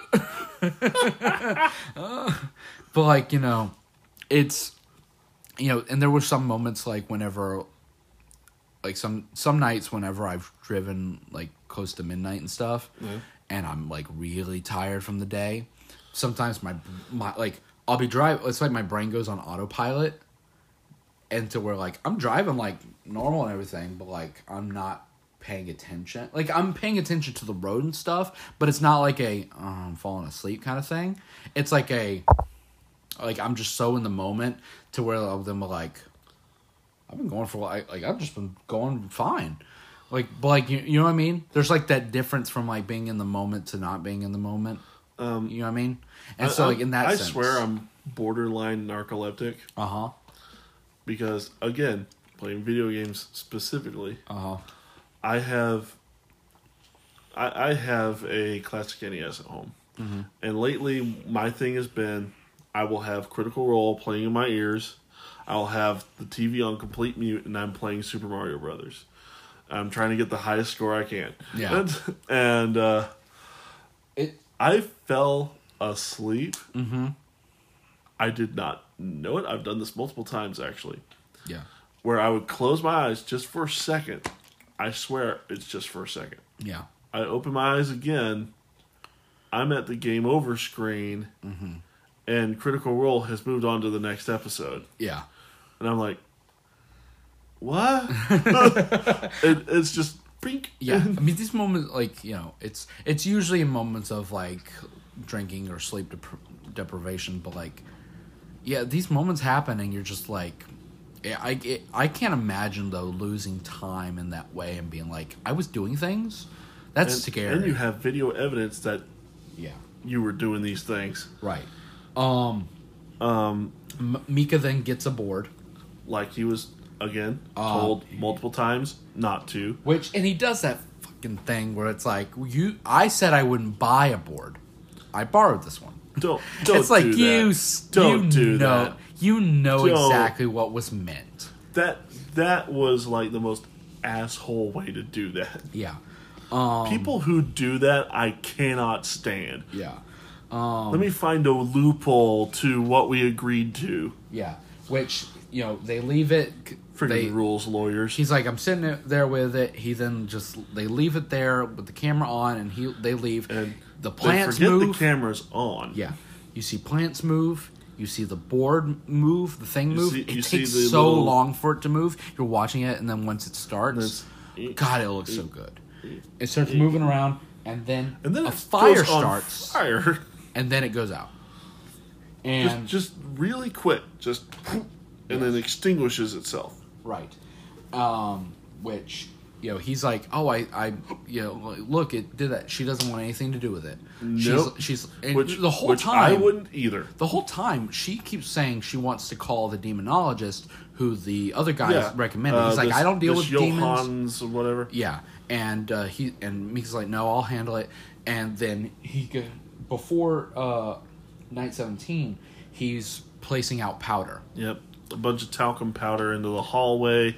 Yeah. And on the top steps and in the doorway on the hall. He's like, I'm doing this. She's like, well, if this doesn't do anything, we're calling the guy. Him. And he's like, okay, that's fine. So October 4th, night 17 happens. Which they wake up. There's footsteps, and you get to watch on the camera as just these light little. Yeah. Well, first off, the first night we see footsteps because they do the stuff 2 nights in a row. Yeah. They first hear a sound. They wake up. There's footprints in the powder, and they lead to the attic. Yep. It leads to the attic, and they got footsteps. And when he goes up into the attic, again, this is great because he's poking his head. He sees something. He hands her the camera and goes up. And you don't see him up there. You're just like waiting. You're waiting to hear something. Waiting to hear something. Your imagination's playing with you. You're hearing nothing. You're like, did he just disappear in there? And he eventually comes down, and the thing he saw was a picture of Katie from their old house that had burned down. Yeah. That should have been destroyed. It should not exist. Right. How did it get here? You know? Which, that's messed up. Exactly. And so they're freaking out about that. Next night comes around, October 5th, which is night 18. They again have footsteps. Now these ones come up to the bed. Yep. That they see, and that's the ones they look at. There is a door. The door slams shut. Yes. And what the hell? Oh, bangs. Look at that. I started like having an attack as I was writing that because it looks like Bings. Chandler Bing shows up and he's like, "Hey, how's it going?" It's like, "Oh God, what's up, guys? What a horrible thing to haunt us." Chandler Bings, no. But yeah, they are having they are just having the worst time now. They're getting no sleep because of these events. They're hearing these loud bangings.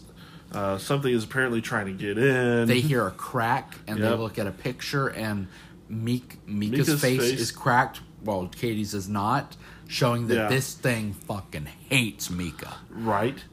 Just like me. No, just kidding. I like Mika. But it is... So, but like this thing... Instead of calling the demonologist, they call Dr. Avery's again, the psychic. Yeah. And, now I'll say this, like, real quick.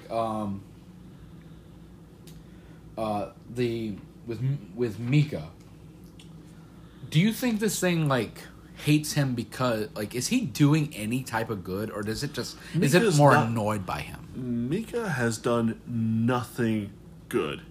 Nothing. Everything he has done has been for the sensationalism of this thing and to piss it off. Well, the thing is, like, if this thing is real, okay, showing it more, having more evidence of its existence, like, is that better or worse for the spirit? Like, you know what I mean? Like, in terms of, like... It's the intent behind it.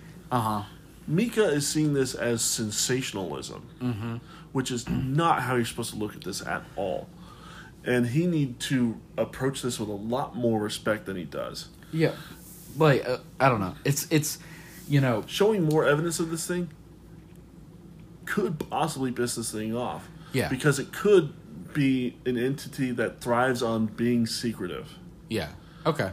And if it is, then yes, him doing this is something that is going to antagonize it. Yeah. I just like it. I'm talking in the terms of, because it's very different from something being like, oh, I hate you because you're annoying. And it's like, I hate you because you can harm me. You know, which you got I guess proof that I exist. Yeah, which the thing is, whenever seeing if it comes later or not. I guess I didn't have that when that happens because they do call the guy back. You said, and he walks in and he's like, "Oh, what the fuck?" He walks in and goes, "Nope, no." He's like, "Nope, I'm sorry, I can't do this."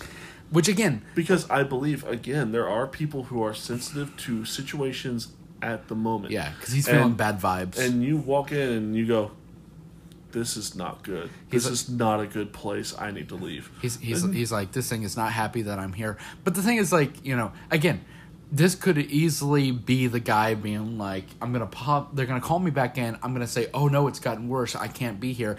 And then I don't have to answer any of their questions. But I've planted in their mind like I've done something. But I think in the mythology of the thing, he is Paranormal Activity, he is legit. Yeah, which I think is different from like the guy from the demon being like, "Oh, I hate Mika because he's annoying me and he's doing all these things. I hate this guy because he could do something about me." Which he's like, "This is my level of expertise." Well, it's like you're better than nothing. It could also be like the whole situation of a lot of like Amityville horror, where they talk about the priest coming in trying to bless the house and get it hallowed, and him getting attacked by a bunch of flies. Yeah, it could be like that, where this guy's going to walk in and try and cleanse the place, and this thing has such power over the place that now he's going to possibly harm this guy. Yeah, and see, this is the part of like this kind of supernatural stuff that I like. Supernatural, like I go into that mind. I'm like, I like the idea of like mortal men, like these things fighting demons and stuff like that. I think it's cool. I think it's exciting for like movies and stuff. So play Doom. Yeah, play Doom. Yeah, but not like in the big gun aspect and stuff. Like having like a priest and stuff. I think is kind of like a man of God going against like demons from hell and stuff, and doing things like Exorcist like level stuff. I think is really cool. I say cool. People have gone through horrible tragedies through this kind of stuff. Right. But like for TV and movies, like it lends itself to that exciting things. I mean, hell, playing D&D, like when you go, you can have a really fun horror-esque adventure that is in that realm.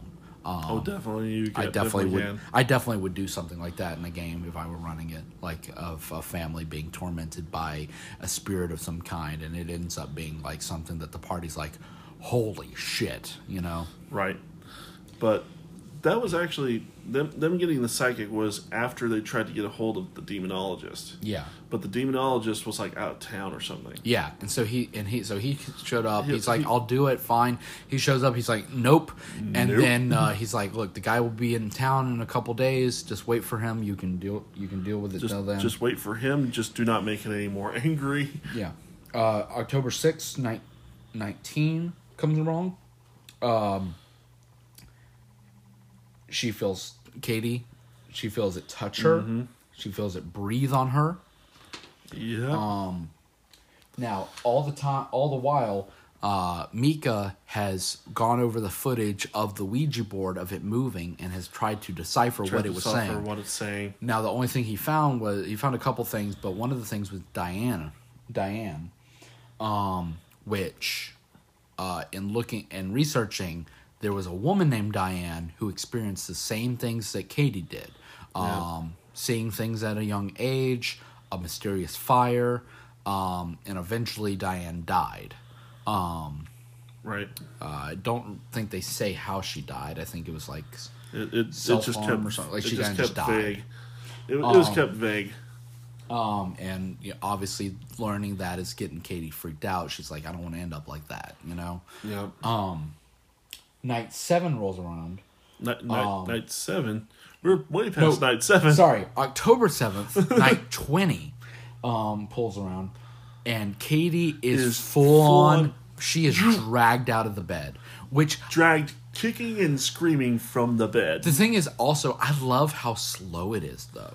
Like it kind of does. You see the thing move and it grabs her foot, and she's slowly pulled out of bed. She falls on the ground, and once she wakes up, it goes. You're mine. Yeah, you're mine. Like she wakes up and she's still slowly being pulled out, and she's freaking out, and she starts screaming for Mika. The door slams, and he runs out, and they run down. And I love that you only see it from the perspective of the. He doesn't grab camera, because if he had gone for that camera, I would have. And we're back. Sorry, there was a little bit of a thing there. We got a ghost here. It's all right. It's all right. Hello, ghost. Hey, ghost. See, it's not speaking because they're not real. No, I'm just kidding. I'm going to get haunted tonight. Oh, no.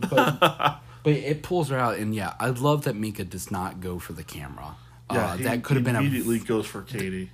Like it could have been a very distinct thing to make his character hateable if she's getting pulled out and screamed, and he goes to grab the camera and go and then like I gotta get this, I gotta get the proof. It's but the fact that he does go for Katie does say he does care about her. Yeah, he does care about her, and regardless of any fights, because they have fights throughout this because of the way they want to go about it. And the end, Mika cares about it. And I love, like, Katie and Mika have great chemistry together. Yeah. I really believe the two actors in this, they pull off being a couple very well. And whenever he gets her, whatever happens downstairs happens. We don't see it at all. No idea. But he goes down there, they're screaming. He brings her up. Let her go, let her go. Yeah. And he eventually gets her back upstairs. So you're assuming there's a tug of war. Yeah. Between the two down there, you don't see it. Yeah, I can only imagine like she may have gotten lifted in the air or something like that. But when he pulls her, see it at all. When he brings her back up, you do see the next day she's been bitten. She had been. I don't know bitten. why it bit her. It's like nah. So again, sometimes it's just one of those animalistic things that's like. Yeah. It's one of those things that in your head you're like, no person in their right mind bite someone. Why would this do it? Oh, they're kind of tasty. And we then are leading into what it ends up being the final night, because after this circumstance, Mika's like, I'm done. Mika's pissed. He's like, we are leaving. He takes the cross and the picture that was of Katie and just throws it right into the fire and says, I'm done. Yeah, because even she was having the crucifix. She was stabbing herself. She was holding it and like jamming it into her leg. Like she's just like doing anything she can. Anyway, Mika decides they're leaving. Yeah. Even for a couple days, they're leaving this house. Which she agrees to. They're going to go to a hotel. And again, this is why having the subtitles can sometimes hinder, because they're in the bed.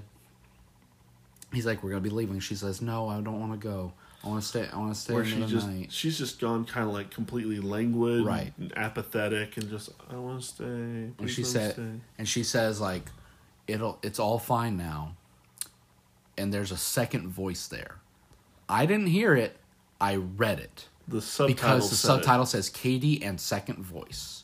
Yeah. Together. And in the theater where there was no subtitle, that was such a subtle change. Yeah, I did not notice it until my second watch through. It's barely there, but you can hear like it's layered.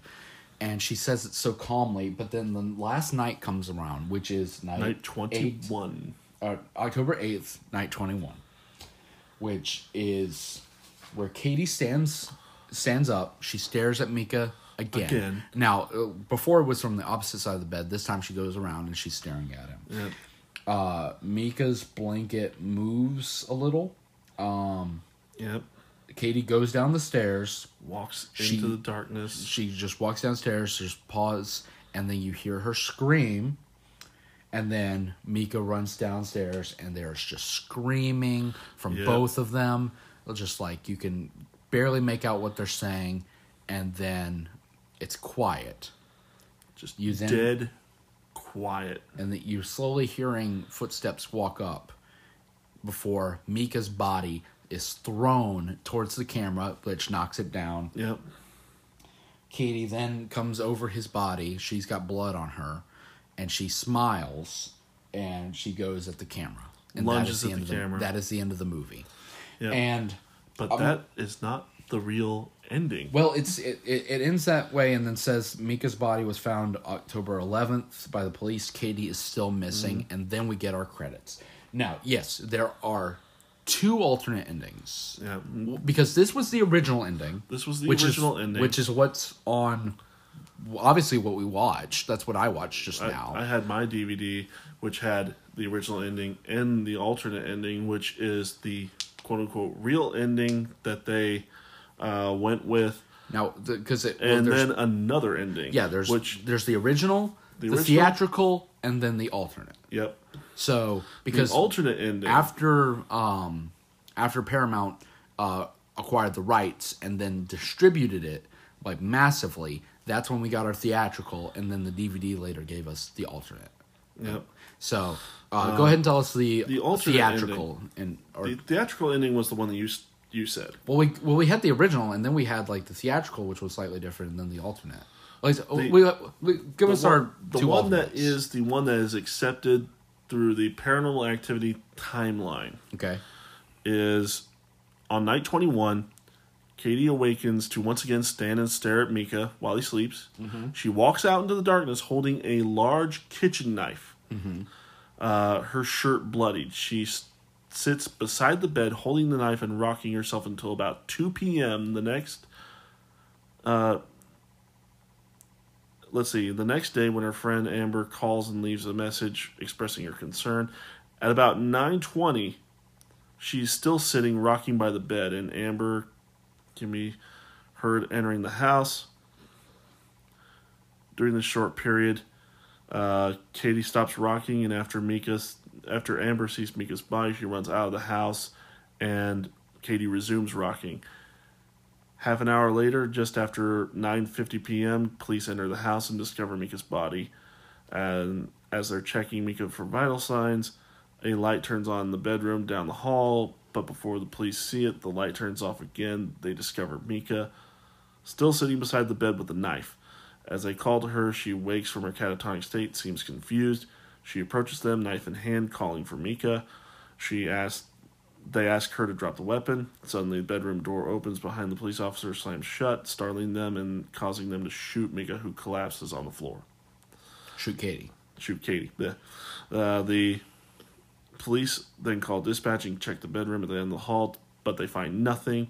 They discover the video camera still running, and then there's an epilogue with text saying that Mika's body was discovered by police October 11th, 2006, whereas Katie's whereabouts remain unknown. That is the official Paranormal Activity Wikipedia of what happens on Night 21. Apparently they involved Amber in there somewhere. I don't remember how. So this, I think the way this is written is very confusing because it's very weird. Because the way this is, because this I think is needing to be separated, because it says they shoot Katie, who collapsed on the floor, and then it says Katie's whereabouts remain unknown. You just shot her on the floor. Well, yeah, they turn and then the door slams, and then they go and try and find her again. She's gone. Yeah. Well, so look up the Paranormal Activity on Wikipedia, because it has very stated the three, because I think this one, the one that we saw with Katie coming towards the camera, I think that's the one that's regarded as canon, because spoilers for Paranormal Activity 2, she then, because 2 goes into her relationship with her sister, and they have a son, and at the end of 2 runs concurrently with this one, and she goes and gets original the ending. Kid. Original ending was the one with the policeman and the large kitchen knife. So that was the original ending. That was the original one? Which I find very weird, because that was not what I remembered watching when I went to go see it in theaters. The alternate ending is Mika being killed off screen, Katie coming back upstairs alone, like in the original ending. She closes and locks the bedroom door, approaches the door, and then slits her own throat before collapsing dead. Yeah. That is the alternate ending. But the original ending is she returns to the bedroom alone, covered in blood, holding a large kitchen knife, and she sits on the floor against the bed and rocks back and forth. The next day, Katie's friend Amber leaves a concerned message at around 2 p.m. Yeah, and everything. And then everything goes on and on. Yeah, because it's very confusing. It's very confusing but this when you one get into where these alternate. she lunges at the camera. Yeah, that one is the theatrical version. Okay. Because I remember that being the one that I saw when I went to go see it in theaters. Okay. But like I said, that one seems to be the one that is the most canon because of everything that happens afterwards, with these other movies. Because, like I said, like in Paranormal Activity 2, she then comes back. Well, in this original ending, she also goes missing. It's just very, it's weird. I haven't watched the alternate. She gets shot. I should have watched the alternate endings for this. They do shoot and kill her, but then the camera fades and... this is like that's just a very weird way of doing it.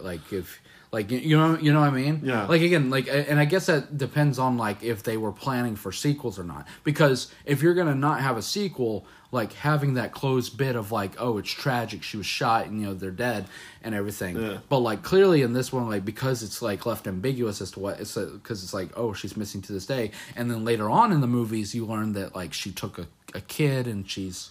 And there's a whole bunch of things with witches and shit. I mean, this series gets crazy. It does. It definitely does. And I don't think crazy. I don't think that's a bad thing that you expand on the mythos and the lore, because I actually really like when horror movies do that. That's what I think is interesting, and I love that kind of aspect of these. But with just this movie by itself, I really like it in a lot of ways. I think its slow burn is. And its payoff towards the end good. Is really good. And you were saying that this is possibly the most profit made from a movie ever. Yeah. Its production budget was $15,000. Post production $215,000.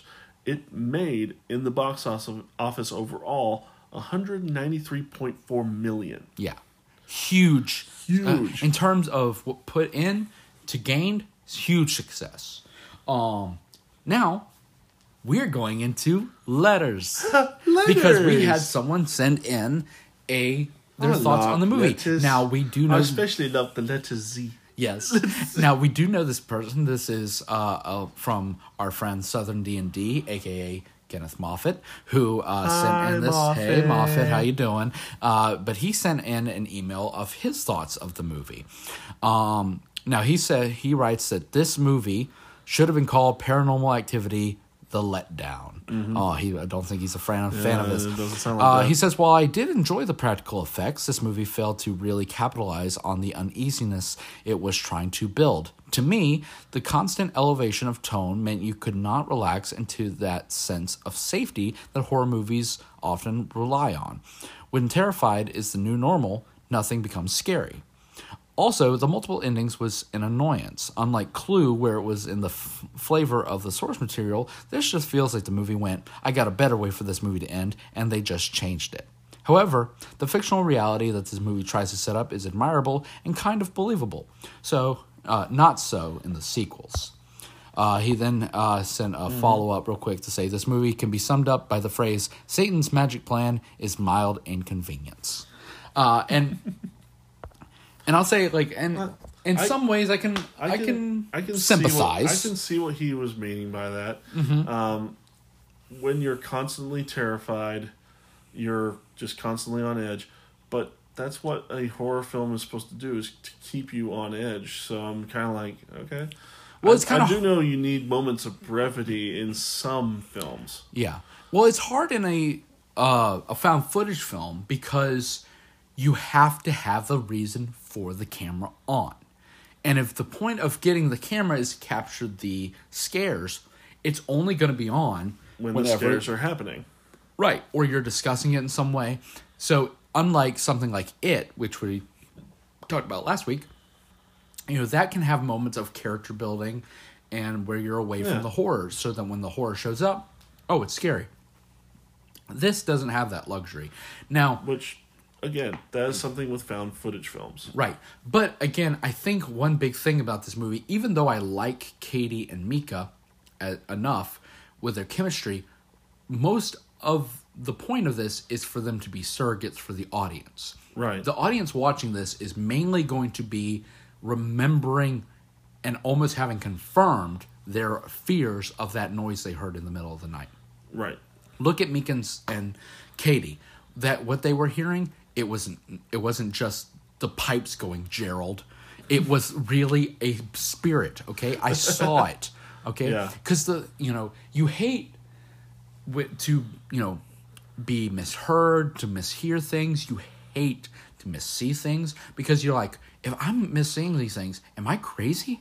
Right. Like, and no one wants that feeling. So to have their fears confirmed and, it's a horrifying thing. Right. And so I think that's where, like, this movie's real strength lies. And as the movies go on, like I said, I've seen Paranormal Activity 4.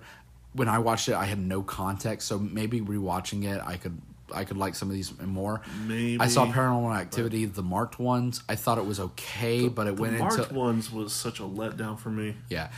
Like, as the series goes on, they bring in more and more bigger effects and things like that. Because people are showing up for... we've gotten to an age where people, they want to see the monster. Which I get.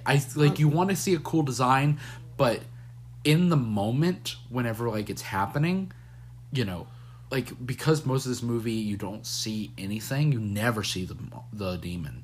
You get kind of glimpses of, like, the way its feet are shaped and stuff, but at the end of the day, your imagination is creating its design. And I guarantee you, whatever your imagination is creating of this creature is 10 times scarier than whatever one person's design is going to do. Right.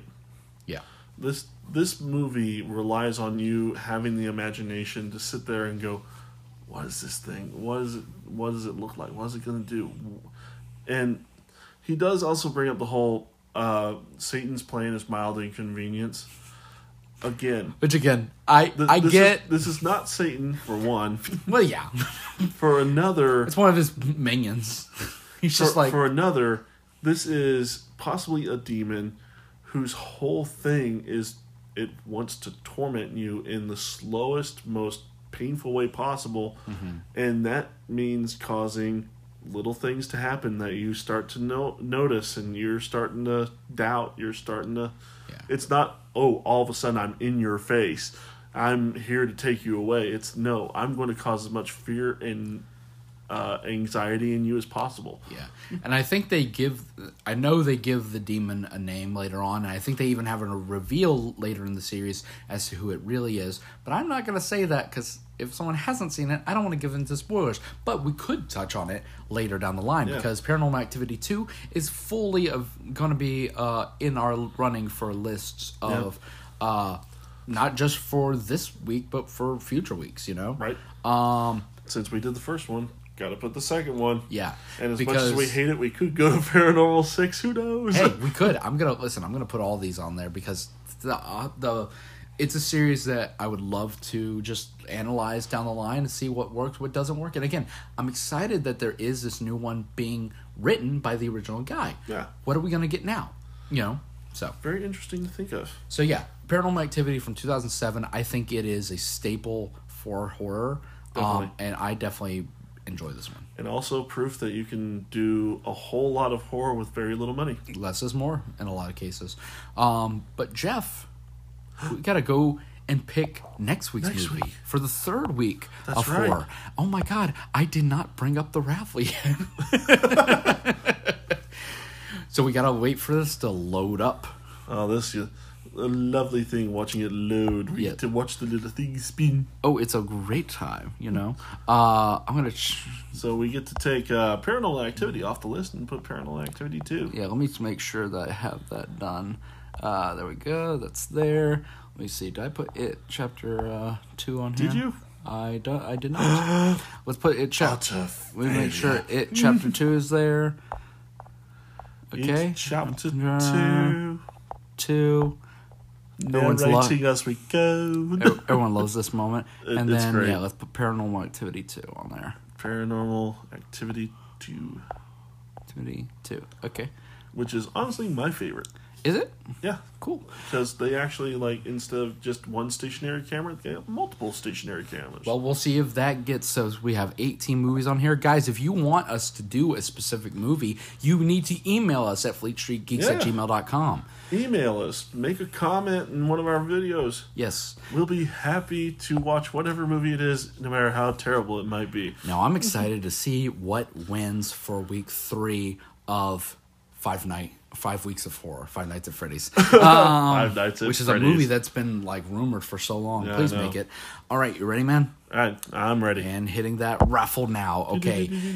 Jeff, for the third week of 5 weeks of horror, we are doing Paranormal Activity 2. Do you want to do that one, or do you want to hit raffle again? It did it. It chose. It is meant to be. Jeez Louise. It was meant to be. Oh my God. Okay. Just watch. We're going to put Paranormal Activity 3. We're going to be doing it for a 4th week. Do you want to? If you want to, I'll do it. Okay. It's up to you. Do you want to raffle again, or do we... I mean, we just did the first Paranormal Activity. I mean, having it on there. I mean, we put it on there. I mean, I just didn't know if we wanted to have a little more variety. So, do you have a coin? Where's my coin? Do you have... We'll flip it. We'll flip it. We'll flip it. Where's the coin? For the first time in Fleet Street Geeks history, we have run across this conundrum. I just want to be able to have the option. Right. I'm narrating him going through the dresser again. He's rummaging, pilfering. But can you flip the button? I don't know. Give me 2 seconds. I'll be right back. All right. Entertainment. Entertaining, totally entertaining. As Seth goes out the door. Entertaining. All this stuff and more. Please help me. Why did he turn the lights off? What's that noise? Listen. Seriously, listen. What'd you call me? Ah, a bitch. Alright, I have my Two-Face coin. Alright, here we go. Alright. Fucking shit. He's rummaging through his wallet now. Alright, I have my Two-Face coin. Alright, cool. Alright, so heads, we will do Paranormal Activity 2. Tails, we'll hit the raffle again. Alright, okay? Cool. Do it. Leaving up to fate. Again. Listen, they may just be like, hey, you put this in. You must want it. So, alright. All right, here we go. Heads we do Paranormal Activity 2. Tails we hit raffle again. We hit the raffle again. It hit tails. All right. Okay. Cool. All right, whatever it does this time, we're doing it. No complaints. No I swear to God, if it says Paranormal Activity 2 again. Oh. All right. Okay. This. You know what? We talked about movies I haven't seen. Stanley Kubrick's The Shining. I've never seen it, and that's next week. Brilliant. I'm actually listen. I wanted to take.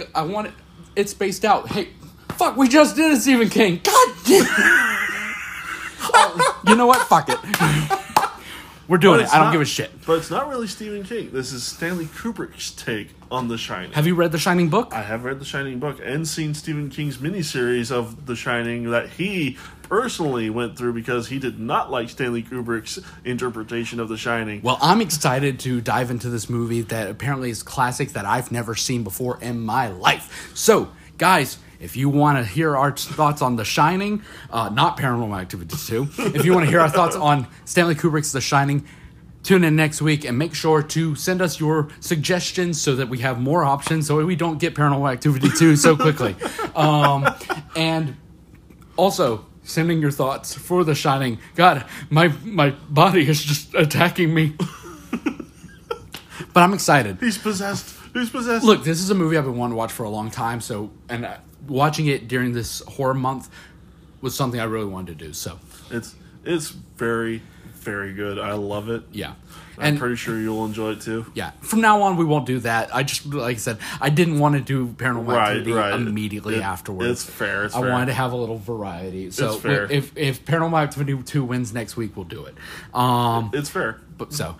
Make sure to tune in then. If you like to listen to us, if you're listening on YouTube, like, comment, subscribe, hit the bell for notifications. If you're listening anywhere else, leave us a review. It really helps us get the word out there because people who are listening have been enjoying it, and I really want us to interact with more people. So. Yes, please. We definitely need more people on this thing interacting with us and making sure that they get to, have their word in. Yeah, and I think that's it, Jeff. I think so. Anything else you want to say?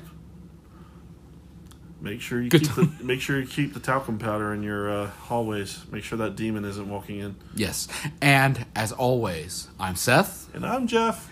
And we are the Fleet Street Geeks. Signing off.